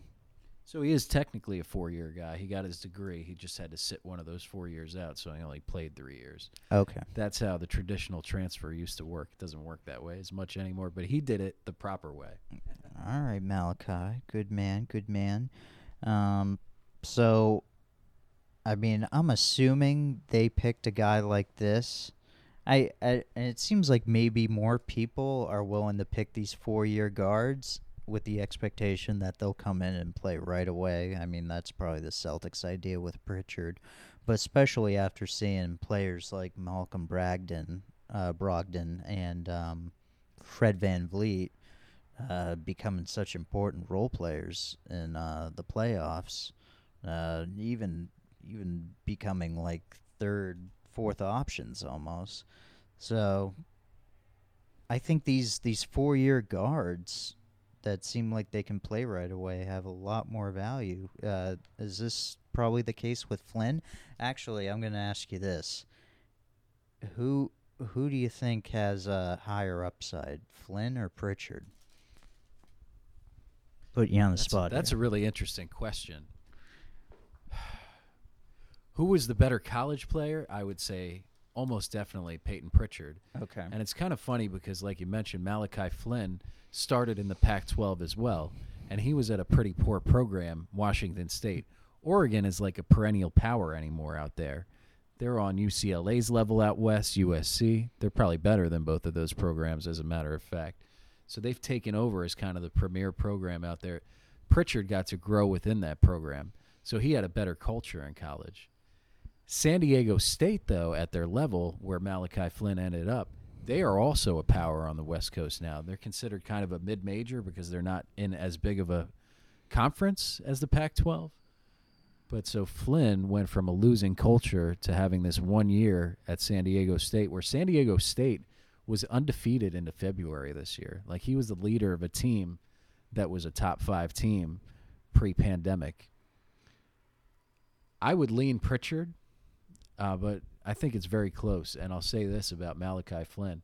The first thing I thought when I saw that the Raptors picked him, and I heard other pundits saying this as well, this is such a Toronto Raptors pick. Knowing the little that I know about them over the last 3 or 4 years, this is like a Fred VanVleet type of player that, Fred VanVleet slipped much further, obviously went undrafted, but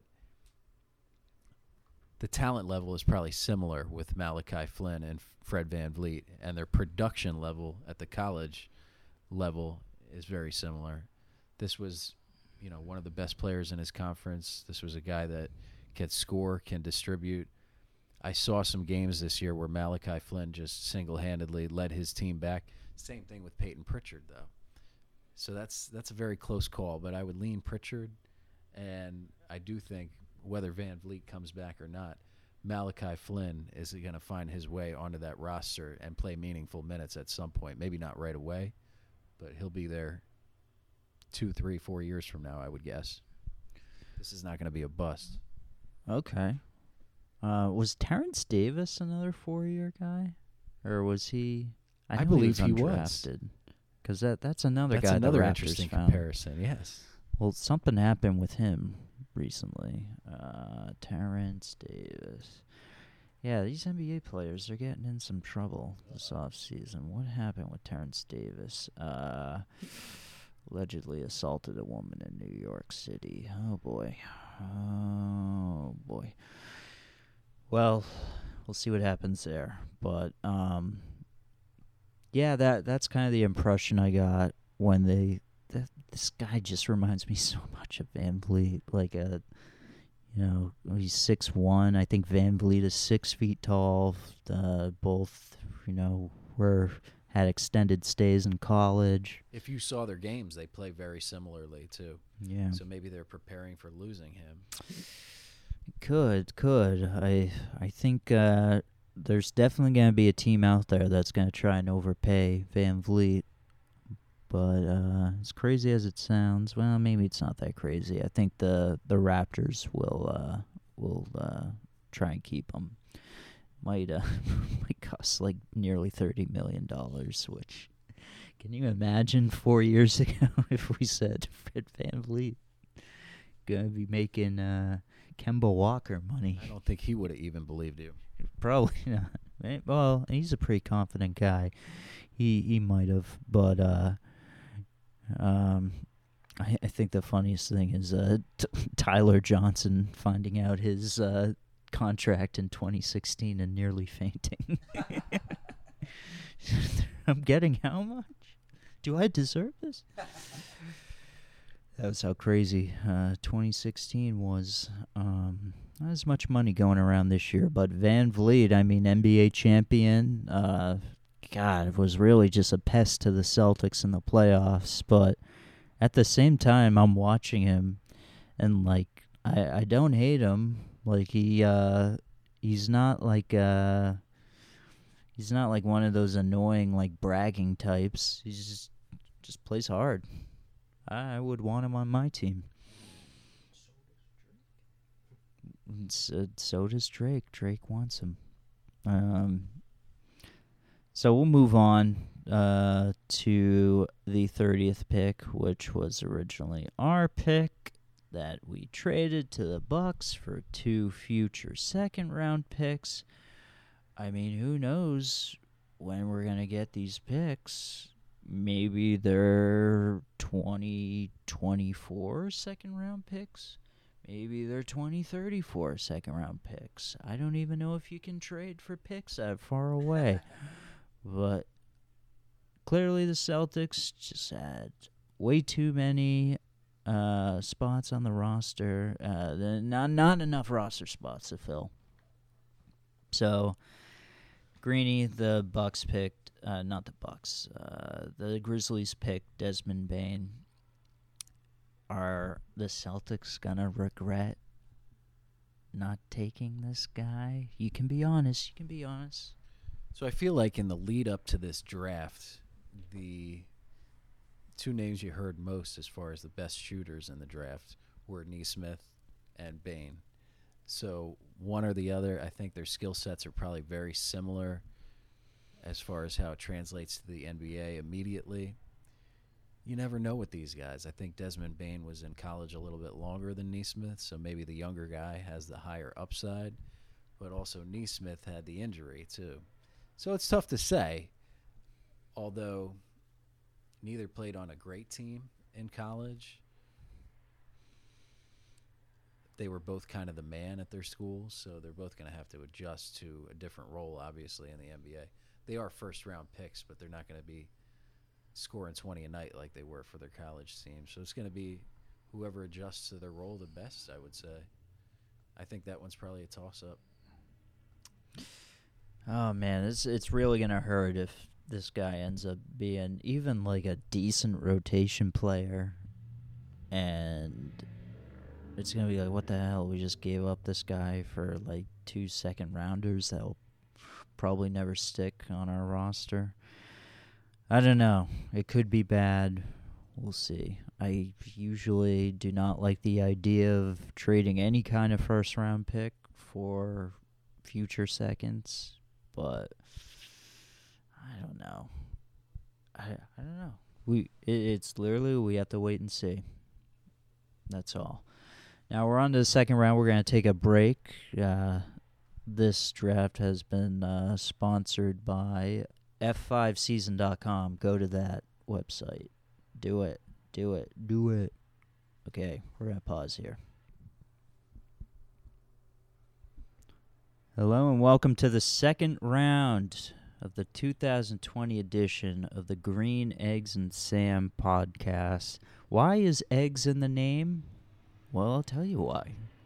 Because Greeny had eggs this morning at a very good diner, a great diner. You can get breakfast any time of the day. Or, you can get a burger at 7 a.m. You can get a good burger. I got chicken nuggets at 11 a.m., and they were great. Dipped them in honey mustard, good to go. Oh, by the way, this program's been sponsored by the Hellertown Diner. Anyways, we're on to the second round. So the way we're going to do this is, there's a lot of second-round picks, and let's be honest, some of these picks do not end up even playing in an NBA game, and they're very likely to contribute much to an NBA team. I feel like every year there's a few guys that you see go in the second round, you're like, oh man, they fell all the way there. Oh, teams missed out on them.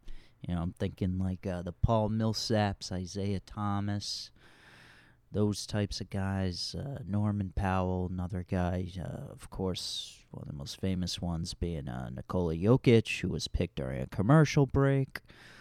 But, I think we're going to pick out a few guys. Let's do this, Greenie. So from 31 to 40, you got the list there? Okay. I do, yes. Okay. Why don't you pick 3 guys out of that bunch and tell me who you think's going to be the most impactful player, and you can start with the one that was picked the lowest. So you're going to have to help me out with where these guys went. I'm not sure that I have the accurate information here, but I'll start with number 32. It looks like a Charlotte pick, Vernon Carey, center out of Duke.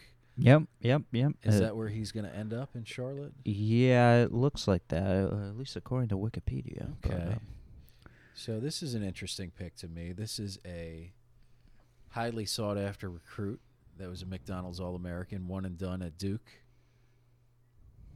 At some points in the season, it looked like he was going to be a top 15 pick, maybe a lottery pick. This is a traditional big guy that's going to play a lot of back to the basket. So he's a little bit of a dinosaur as far as the NBA goes, and that's why he slipped, obviously. But just like anything, if you can be really effective at your craft, they'll find a role for you. They'll find a spot for you. This is somebody you can dump it down to and get buckets in the paint. He's got a decent-looking jump shot. Really improved his free throw shooting throughout the course of the season, too, which was an issue early on for him. He's got an athletic heritage. His father, Vernon Carey Sr., played college football at the U. He was a first-round draft pick in the NFL about 15 years ago, played almost 10 years in the NFL. So he's got very athletic bloodlines. And I think this guy is going to be a contributor. We'll see to what extent, but he's definitely going to make this roster, and I think he'll be able to score in the NBA right away. I think the other issue, besides kind of being a back-to-the-basket big, you worry about him defensively. I think he'll be able to rebound at an NBA level down low, but we'll see about shot blocking and, defending other bigs that can stretch the floor. All right, so it sounds like a good backup big to have, No doubt. basically. Yeah, and Charlotte, they don't have too many bigs on their rosters. They had, I think Biyombo was on the team this year. He's a free agent now. I think he was their backup big man for the most part. Obviously, they still have Cody Zeller on the final year of his deal. So, maybe we'll see some LaMelo to Vernon lobs, perhaps. Maybe. Very possibly, yeah. Yeah. Maybe if this guy's a dinosaur, he might not have hops, but who knows? Okay, sounds like a good pickup for Charlotte. Guy sounds talented for what he is. What's your next pick? So this is another big that is somewhat similar to Vernon Carey. He's a little bit older, but I'm looking at number 35, Sacramento, Xavier Tillman. I'm not sure where he's ending up. Is he going to be in Sacramento? It looks like he's going to be in Memphis, Okay. going to the Grizzlies. So he's getting dealt post-draft day. And this is a 4-year big man at Michigan State that could have left probably after 2 or 3 years. He was very productive pretty much all 4 years at Michigan State. Was it 4 or 3? I believe it was 4. He was junior. Oh, okay, yeah. I missed that one, huh? It's all good. It's all good, Greeny. Greeny, you're rarely wrong. We can even cut that out if you want. Okay. No, I can live with that. I'm sorry about that. But, yeah, this was a guy that played since his true freshman year and put up numbers for Michigan State. Started a family while he was at Michigan State. He's a father of 2 already. So this is a good, solid human being, knows how to be an adult. And on the floor, he's going to be a traditional big. He's got a little more range than Vernon Carey, I would say. But he's going to be a big-time pick-and-roll offensive player. He's going to bang down low. He's definitely going to be able to rebound at an NBA clip. I don't think he's got the athleticism, so that's another reason why this guy slips into the second round. And I like the fact that he played big-time minutes at a big-time program for 3 years. So we'll see if he ends up getting minutes. But I think this was a guy that had first-round talent at one time. Yeah, I don't know how many minutes this guy's gonna get. Just because Valanciunas is on the Grizzlies, he starts for them, making about $15 million for the next couple seasons. And they actually acquired Gorgie Jang at the previous trade deadline. He's actually their highest paid player, making $17 million in the final year of his contract extension this year. So I think he's probably going to get some of the backup big man minutes, if not most. Maybe they move him at the trade deadline. Maybe he does a buyout to go to a more competitive team.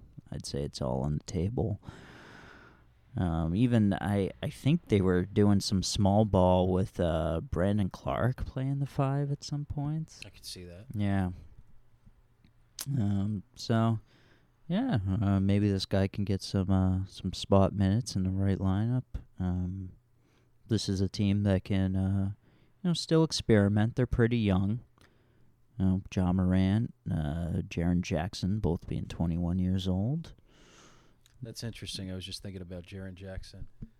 I believe that means Xavier Tillman and Jaren Jackson came in together in the same class at Michigan State, if he was, in fact, a junior last year.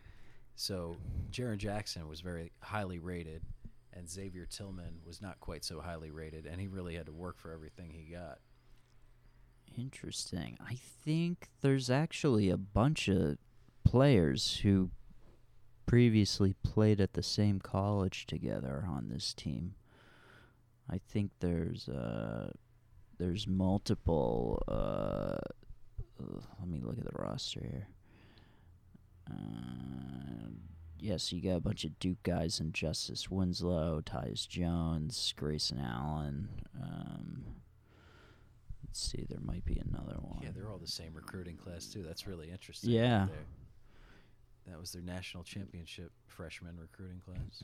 This is a pretty young team, and it's funny. I never really looked at Gorgie Jang being like an old player. Like, it seems like he was just drafted yesterday, but he's now 30 years old. So he's actually older than I am, Gorgie Jang. Yeah, this is a team that can experiment a little bit. Maybe we'll see Tillman get some minutes. Who's your last pick of the bunch here? I'm going to go to number 38, and it looks like a Utah pick, Saben Lee. I'm not sure where he's going to end up. Let's double check that here. Saben Lee, Pistons. Okay. So this is a guard out of Vanderbilt. This was your boy Neesmith's running mate at Vanderbilt. This was another talented guard. I believe this was a 4-year guy. If not, it was another 3-year guy. This was a Yep. veteran guy Yep, that this played is a lot of basketball at Vanderbilt. Yep, 3-year guy. Yep. And this is another one whose father was an NFL player. What? His father was named Amp Lee and played for the great 49ers teams of the early to mid-90s. No way. So he played with Steve Young, Steve Young. Jerry Rice. Oh, yeah. Jerry Rice. He played with the Hall of Famers. No way. He was like a third down back. So this is another guy that has learned what it's like to be a professional athlete growing up, and I think that's a great benefit to a lot of these guys coming up through the ranks, whether they're playing football or basketball, just knowing the ropes of what it takes to be a pro athlete. But on the floor, this guy is a big-time scorer and was asked to shoulder a lot of the burden a couple years ago after Darius Garland got hurt at Vanderbilt. He stepped in. He was not expected to be the lead guard. Darius Garland obviously was, but he stepped in and picked up the scoring slack. And then when Neesmith got hurt this past season, this became the lead dog again at Vanderbilt. So he has a lot of experience shouldering a lot of the burden on what was not a great team. And, he's going to have to get used to getting other players involved, I would say, because he kind of had free reign at Vanderbilt. He could kind of score whenever he wanted to, take whatever shots he wanted to. But he put up the numbers, and I think he's a good enough athlete to defend point guards in the NBA from day one. So I think this is a guy that's going to make a roster and maybe make a name for himself down the road. Definitely, especially the Pistons. It's just a complete blank slate aside from Blake Griffin and Derrick Rose for the most part. And they have Svi. I can't pronounce his last name, but Mikhailuk. Kansas, yes. Oh, okay. I wasn't sure if he was a foreign guy. That's why I figured you might not have known his name. But it sounds like you played Former college Laker, ball in the U.S. correct?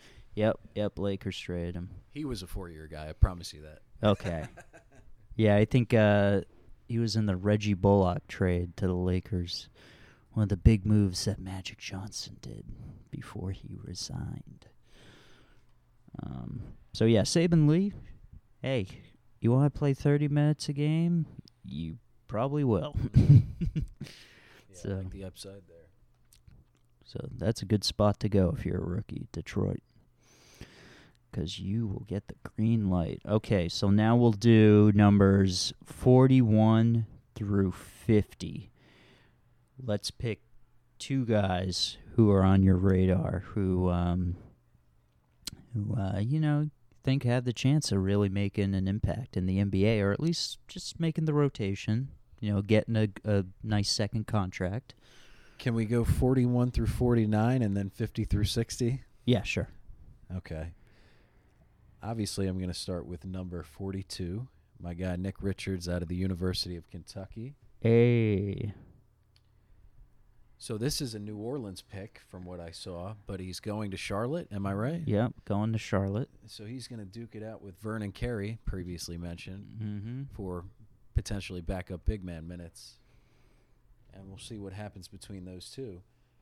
But I think they're both very good NBA prospects, guys that were, big-time recruits. Nick Richards was kind of a late bloomer at Kentucky. We get so many one-and-dones. This guy was there for multiple years and had a tough freshman and sophomore year. He started as a freshman, then came off the bench as a sophomore. He lost his spot to a graduate transfer, and then ended up as a junior, coming back and having a big-time all-conference type of season. He was the best big man in the SEC last year. So I could have seen him, in my biased opinion, going a bit higher than 42. But, he's going to make a roster. He's going to get some minutes. He's a very bouncy athlete. He's 7 foot. He's got a 7'5" wingspan. He's going to block shots. He's going to rebound. When he got to Kentucky out of New York City, he did not have any kind of a mid-range jump shot. He is money from the mid-range now, and he shoots 75% from the free throw line. So this is a guy, like I said, very tall, very, very long, and has a very confident stroke. There's not many college big men that could say that anymore. So I'm very pleased to see him go to a place where he's going to get some minutes early on between him and Vernon Carey. Okay. Yeah, I mean, Charlotte, as we said before, really they only have one big man on the roster. It's Cody Zeller. So, yeah, but it makes sense, pick up some big men, have them, I was going to say have them fight it out in summer league training camp or whatever, but we're not really going to get one this season. It's kind of like, all right, here, play a couple scrimmage games. Okay, we're starting the season. I feel like that lends itself to some of these veteran guys that we're talking about. So, of the few that you've asked me to speak on here, you got Vernon Carey, who is the young buck, but then you got Tillman, Lee, and Richards, who have all three played 3 years in college. So they're going to be a little more NBA ready than the 19 or 20-year-old kid that's played 1 year out of high school. So Nick Richards, he played with Kevin Knox then. He was the same recruiting class as Kevin Knox. He is joining his front court running mate P.J. Washington. That's right. From the same recruiting class. So that's an interesting dynamic as well. Maybe the Knicks make a trade acquiring these two. Someday. Never know. So let's do one more guy up. You said you want to do till 49. Yeah. So I'm looking at number 45 here. Okay. Looks like a Milwaukee pick. Yep. Jordan Nwora, forward out of our rival Louisville. This is another 3-year guy. This is another veteran, another guy that played a lot of college basketball in his career. This is a former Rick Pitino recruit. Never actually got to play for Pitino because of his transgressions while at Louisville. But that's another story for another time. Yep. Jordan Nwora is a very versatile wing. 6'8", 6'9", very long. Not super athletic, but he's really got a great three-point jump shot that he has developed while in college. He didn't have it when he got there to Louisville. The issue with him, the reason he has slipped, was kind of similar to what we were talking about with Jaden McDaniels, the freshman out of Washington who slipped to the late first round. Would have been a lottery pick otherwise. It's a motor thing. It's a motivation thing. It's an attitude thing. This guy, Jordan Nwora, is a surefire first-round pick if he's showing up every night, giving 100%. So that's what they got to get out of him in the NBA because the talent is there. This guy has got all the raw talent you need. He's going to play the three mostly. I think he could play a little bit of even shooting guard. He could probably defend some shooting guards. He's a little lean to play the four in the NBA, I would say. Again, this is somebody that's going to be able to come in and contribute in the current NBA climate, knowing that there's not going to be a ton of preseason, there's not going to be a ton of G League. This is somebody you might want to have on your expanded roster, assuming they do that in the NBA this year. He'll be able to step in and play NBA minutes pretty much right away. Yeah, that's surprising. You'd imagine he'd go sooner, especially considering that forwards are hard to come by. These days, good forwards are hard to come by, but it really must be an issue with his motor then. But I do think Milwaukee would be a good spot to go to.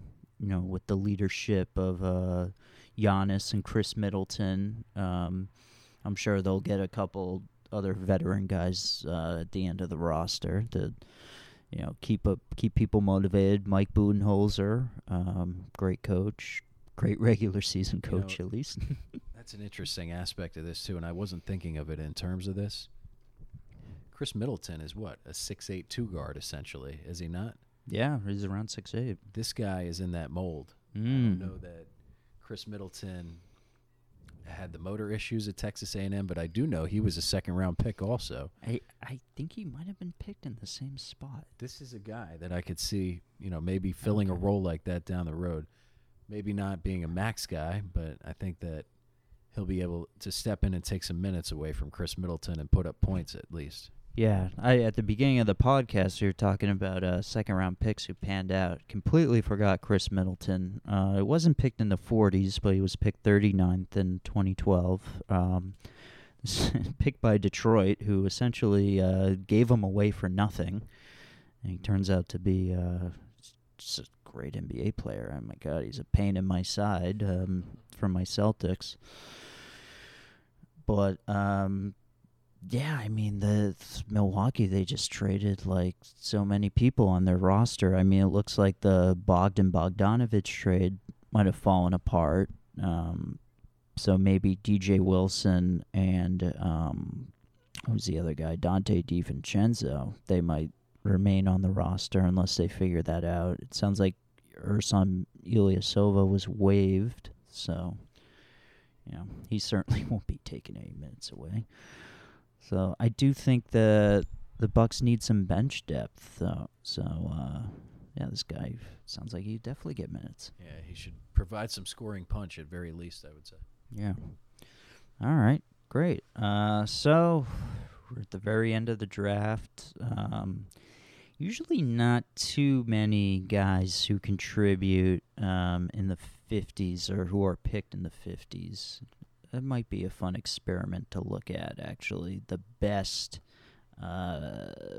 player picked in the 50s who has contributed to an NBA team. Or number 60, maybe Isaiah Thomas. I mean, yeah, that I was going to say it would obviously be Isaiah, but he was technically picked 6th. There you go. That's why 50, like, I can't even, like, Paul Millsap, I think, was in the high 40s. Like, there isn't one guy in the 50s that I think of right away. But anyways, is there anyone who caught your eye? I see a couple nice picks here. I guess I'll start with number 50 itself, Skylar Mays, guard out of LSU. Here I go, picking these veterans again. This guy was definitely a 4-year guy. Yep. Saw him play a lot of basketball at LSU. And to me, that's what's going to make him ready, especially in a season like this. He's not the super athlete that you like to see at the guard slot, but he could play on the ball or off the ball. He's very clutch down the stretch. I've seen him be the go-to guy for LSU over the years, probably since his sophomore year. That's who they're looking for buckets at the end of a game. He's done better than most at the end of games, I would say. So the comparison that I kind of think of when I see Skylar Mays playing, and we saw in the first round Malachi Flynn go to Toronto much higher than Skylar Mays went, but he's kind of a Fred VanVleet type player. He's going to be scrappy. He's not a super athlete, but he's going to make shots, and he's going to defend. That would obviously be on the high end when you're getting picked number 50, but there you go. There's another guy that was not selected and ended up having a great NBA career to this point. So maybe Skylar Mays can start out as a backup point guard and go from there. Yeah, he's going to play on the Hawks, so there's rumors that Rondo might go there. So, yeah, maybe Rondo can mentor this guy. That would be a great tutor for somebody like this. Yeah. All right.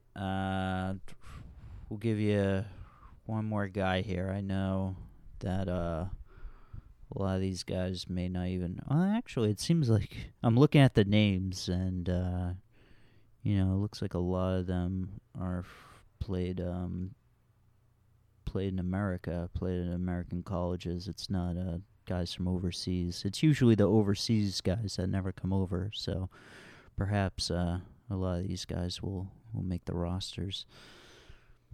But who do you got? I'm going to look here at number 54, going to Indiana, it looks like to me, Cassius Stanley out of Duke. Yep, going to the Pacers. So there's several here. We've got back-to-back Cassius. Yep. Feel bad leaving Cassius Winston out. Great college player, another 4-year guy. But I'm going to go to Cassius Stanley from Duke. One and done. This is an athlete that can jump out of the gym. This is somebody that many thought were probably a first-round pick right out of Duke after 1 year. So I'm not 100% sure as to why he slipped this far. Yeah, that's pretty far. He doesn't have a real developed jump shot, but this is a two-guard that's going to play on the wing. He could probably defend some threes in the NBA too. He's about 6'5", and obviously has the athleticism to defend on the wing in the NBA. Hopefully he develops a jump shot. That would be the only drawback, I would say, at this point. But you can't teach that kind of athleticism. This guy broke Zion's high jump record at Duke his freshman year. Oh, my God. So what? That's hard to argue with right there. It's just going to be the refinement of his NBA basketball game, what he can do, what level he can take it to. Well, he's going to the Pacers. I mean, we're recording this before free agency, so we're not exactly sure what's going to happen with the Pacers roster. I mean, Victor Oladipo, it sounds like he wants out. They got Malcolm Brogdon there right now. T.J. McConnell's one of their backups. So I'm not sure what kind of opportunities this guy will get. Let me see what else they have. Of course, they got Sabonis, but Miles Turner's still on the team. But in terms of guards, yeah, it's really just Oladipo and Brogdon. And they got McConnell off the bench. Oh, Aaron Holiday, that's right. He's been a pretty good player for them. Good guard. So he's got some competition, this guy, Cassius Stanley. This is a different skill set, though, than any of those guys. Like I said, we'll see if he can develop that outside game, but this is a high flyer. What, T.J. McConnell's a high flyer? So we'll see. It depends on, I guess, what the new coaching staff is going to look for out of those wing positions. Maybe he's a developmental guy, so we'll see how it goes. We'll see. I mean, I haven't done my pick, who I think's going to be the best. All right, let's in hear the it. NBA draft. So this guy's going to be incredible. Let me tell you. Your 2028 Finals MVP, Yam Madar. Let's do it. Let's do it. The Celtics got a winner here at number 47. I saw his highlights, and he had a nice dunk. So the commentary last night, though, was that this is a nice draft and stash. I guess. They said that about Gershon Yabusele as well. We might not know. Yam Madar. All right. Okay. I don't know. We'll see. But, yeah, 2028 Finals MVP. You heard it here first. Yeah. That's it. Davey, thank you for coming on. Thank you very much. For our edition of the 2020 NBA Draft, Green Eggs and Sam. Thank you for having me. Of course. Hopefully we'll get you on for 2021. Did you enjoy it? Yeah. I never really talked about the NBA as much like this, and I actually really enjoyed it. It was awesome talking with you guys. Nor did I, and that's a credit to Sam Kane here. This was a great idea, concocted probably 6 years ago now, 5-6 years ago. Yeah, and I got this idea from listening to Bill Simmons. Thank you for listening, guys, and yeah, get ready for free agency. It's almost here. More basketball, finally. Gordon Hayward, don't leave us. Bye-bye.